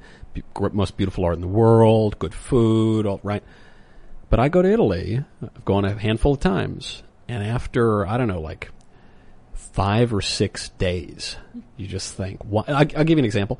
I was in Siena, and it's a nice old medieval town, and I go to the sandwich shop. The sandwich shop is called a paninoteca. Pan is it means bread. It's the first part of the word, right? So I go, it's like noon, go to get a sandwich. It's closed. Why? I'm sitting there. I have a book. I'm just, okay, I'll just read. I'll wait. It probably is out. Okay. 20 minutes goes by. 30 minutes. 45 minutes goes by. The guy he walks up. This is now past my lunchtime. And I say, oh, good. Can I buy a sandwich now? He goes, non c'è pane. There's no bread. I said, well, when can I? He goes, I don't know. I'm going to go out and get the bread. You can wait or you can go. I said, I want to give you my money. I want you to give me a good and a service they don't get it. America gets it much more. Yeah. All right. This last one is a very serious one for you, Michael. Okay. Lex McCormick says, Michael, I struggle with the silence of God. I debate a Christian coworker often about God's absence in my life. Might have you some insight for someone who is jealous of those with faith. Why can't I hear the burning bush? It is an evil generation that looks for signs and wonders. It is a stupid generation that ignores signs and wonders. And a lot of people, who are maybe going down the wayward path. This happened to me, really, when I was, in my full wayward youth and atheistic phase. Eventually, after the intellectual parts of it, of believing in God came through, after I was convinced about Christianity, only then did I start to have these sort of numinous experiences, which you'd call religious experience. And a lot of people feel really honored by that. And it is, in a way, if you recognize this sort of semiotic view of the world, all these rich in symbols. But also, you could read it as God looking at you and saying, hey, buddy, hey, you stupid idiot, hey, I'm right here, why can't you figure it out, And so if you're not feeling the emotional presence of God all the time, okay, I'm sorry for you if you really need that for your faith. God's existence is true and permanent outside of the emotional feelings that you have, and it's not always going to be there, and it won't always be away either. I think I told this, I guess it's a sort of a joke yesterday about the guy in the flood, but considering what this question just was, maybe there's a lot of people who haven't heard it. So I'm going to say it again and we'll wrap up on this, but let me just tell you that it's a joke story, I guess. There's a man in his home and the news comes on that there's, a horrible storm coming, and he prays and says, my faith in God will keep me safe. And then all of a sudden, a car pulls up, they run to the door, they bang on the door, quick, we got to get out of here, the water is rising, it's going to start flooding, you've got to come with us. And he says, no, my faith in the Lord will keep me safe. And they say, no, don't be crazy. He refuses. They leave. The water rises. He goes up to a second floor. He starts praying again. Then a boat comes to the window. And the guy says, quick, get in the boat. We're getting you out of here. We're going to save you. And he goes, no. I know that my faith in the Lord will save me. And they're like, you have to come. And he's like, I believe in the Lord. It's fine. And they leave. The waters rise. He climbs on his roof. Now he's praying and a helicopter comes and a guy's hanging from a ladder and he says, quick, climb up. We're going to save you. And he goes, no, I know that my faith in the Lord will save me. And they're like, don't be crazy. You have to get in the helicopter. And he refuses. The waters rise and he drowns. He ends up in heaven and he goes, he sees God and he goes and he says, I don't understand. I had faith in you. Why did you save me? And he said, I sent a car, a boat, and a helicopter, and you wouldn't take it. What am I supposed to do? And I always thought that was a great joke. That people expect too much of miracles, I think. They expect too much of signs. And it's an interesting question about what, to me, what faith is. Because I am not theistic by any stretch of the imagination. Yeah. No church for me, no Bible and stuff. But I will say this. I have seen some stuff in my life. It's undeniable when you see it. It's undeniable. And someone told me something when I was younger. You can't give someone an experience. Yeah. And so, I was hanging out with these skater dudes that I knew. They were very Christian. And we were having philosophical conversations. It was amazing stuff. And they just said, I'm not interested in trying to justify my beliefs to you because, I'll explain to you how I feel. I'll tell you what I think is true and because I want to help you. But I understand I can't give you the experience I had. And I'm like, I totally understand that. Yeah. I can empathize. And then in my life, I've just seen things that to me have been profound and indicative of something greater. This is profound. I mean, just the fact that two saltwater monkey bodies are sitting here making communicate, and I'm like, this is God talking to me through you, through your vibration in these magical brain things. That's the thing, right? Ian, when you talk about magnetism and stuff, it's easily just the mechanisms of God. And that I think there's a lot of people who have either a reductionist view or a very simplistic view, and they'll say something like, no, that's not a miracle, that's just the vibrations, and it's like, the mechanisms of God. Of all the things I've been called on this show tonight, saltwater monkey body, it's my favorite one. That is very vivid. I heard you have a book coming out. Only through the super chats. Only through the super chats. All right, everybody, smash that like button. Subscribe to this channel. If you like the show, share it with your friends, and go to timcast.com. Right in the top right corner is a little button that says members only. You can click that, sign up, and then in the members area, you'll see we are going to have an exclusive members only section. We're going to talk about God and faith a little bit more, and Ian and magnetism, and we'll have some crazy, profound, conversations. So check that out. You can follow me on all social media platforms at Timcast. This show is live Monday through Friday at 8 p.m. So we'll be back Monday after this. You can check out my other YouTube channels, youtube.com/Timcast and youtube.com/TimcastNews. Michael Knowles, is there something you want to promote while you're here? I don't know. I mean, I got a few things going on. I do have this book, though. Oh. Speechless, Controlling Words, Controlling Minds. It's available now for pre-order. We'll see how much longer, though. Ding. What is it about, by the way? Well, this and that. It's a lot about what we're talking about. I can give you a sort of brief description of it. It's a history of political correctness from 1920 to 2020. It is following the leftist intellectuals who brought us along. I learned writing the book that the leftist intellectuals who created this thing called PC or wokeism know a lot more about free speech than we do and that we give them credit for.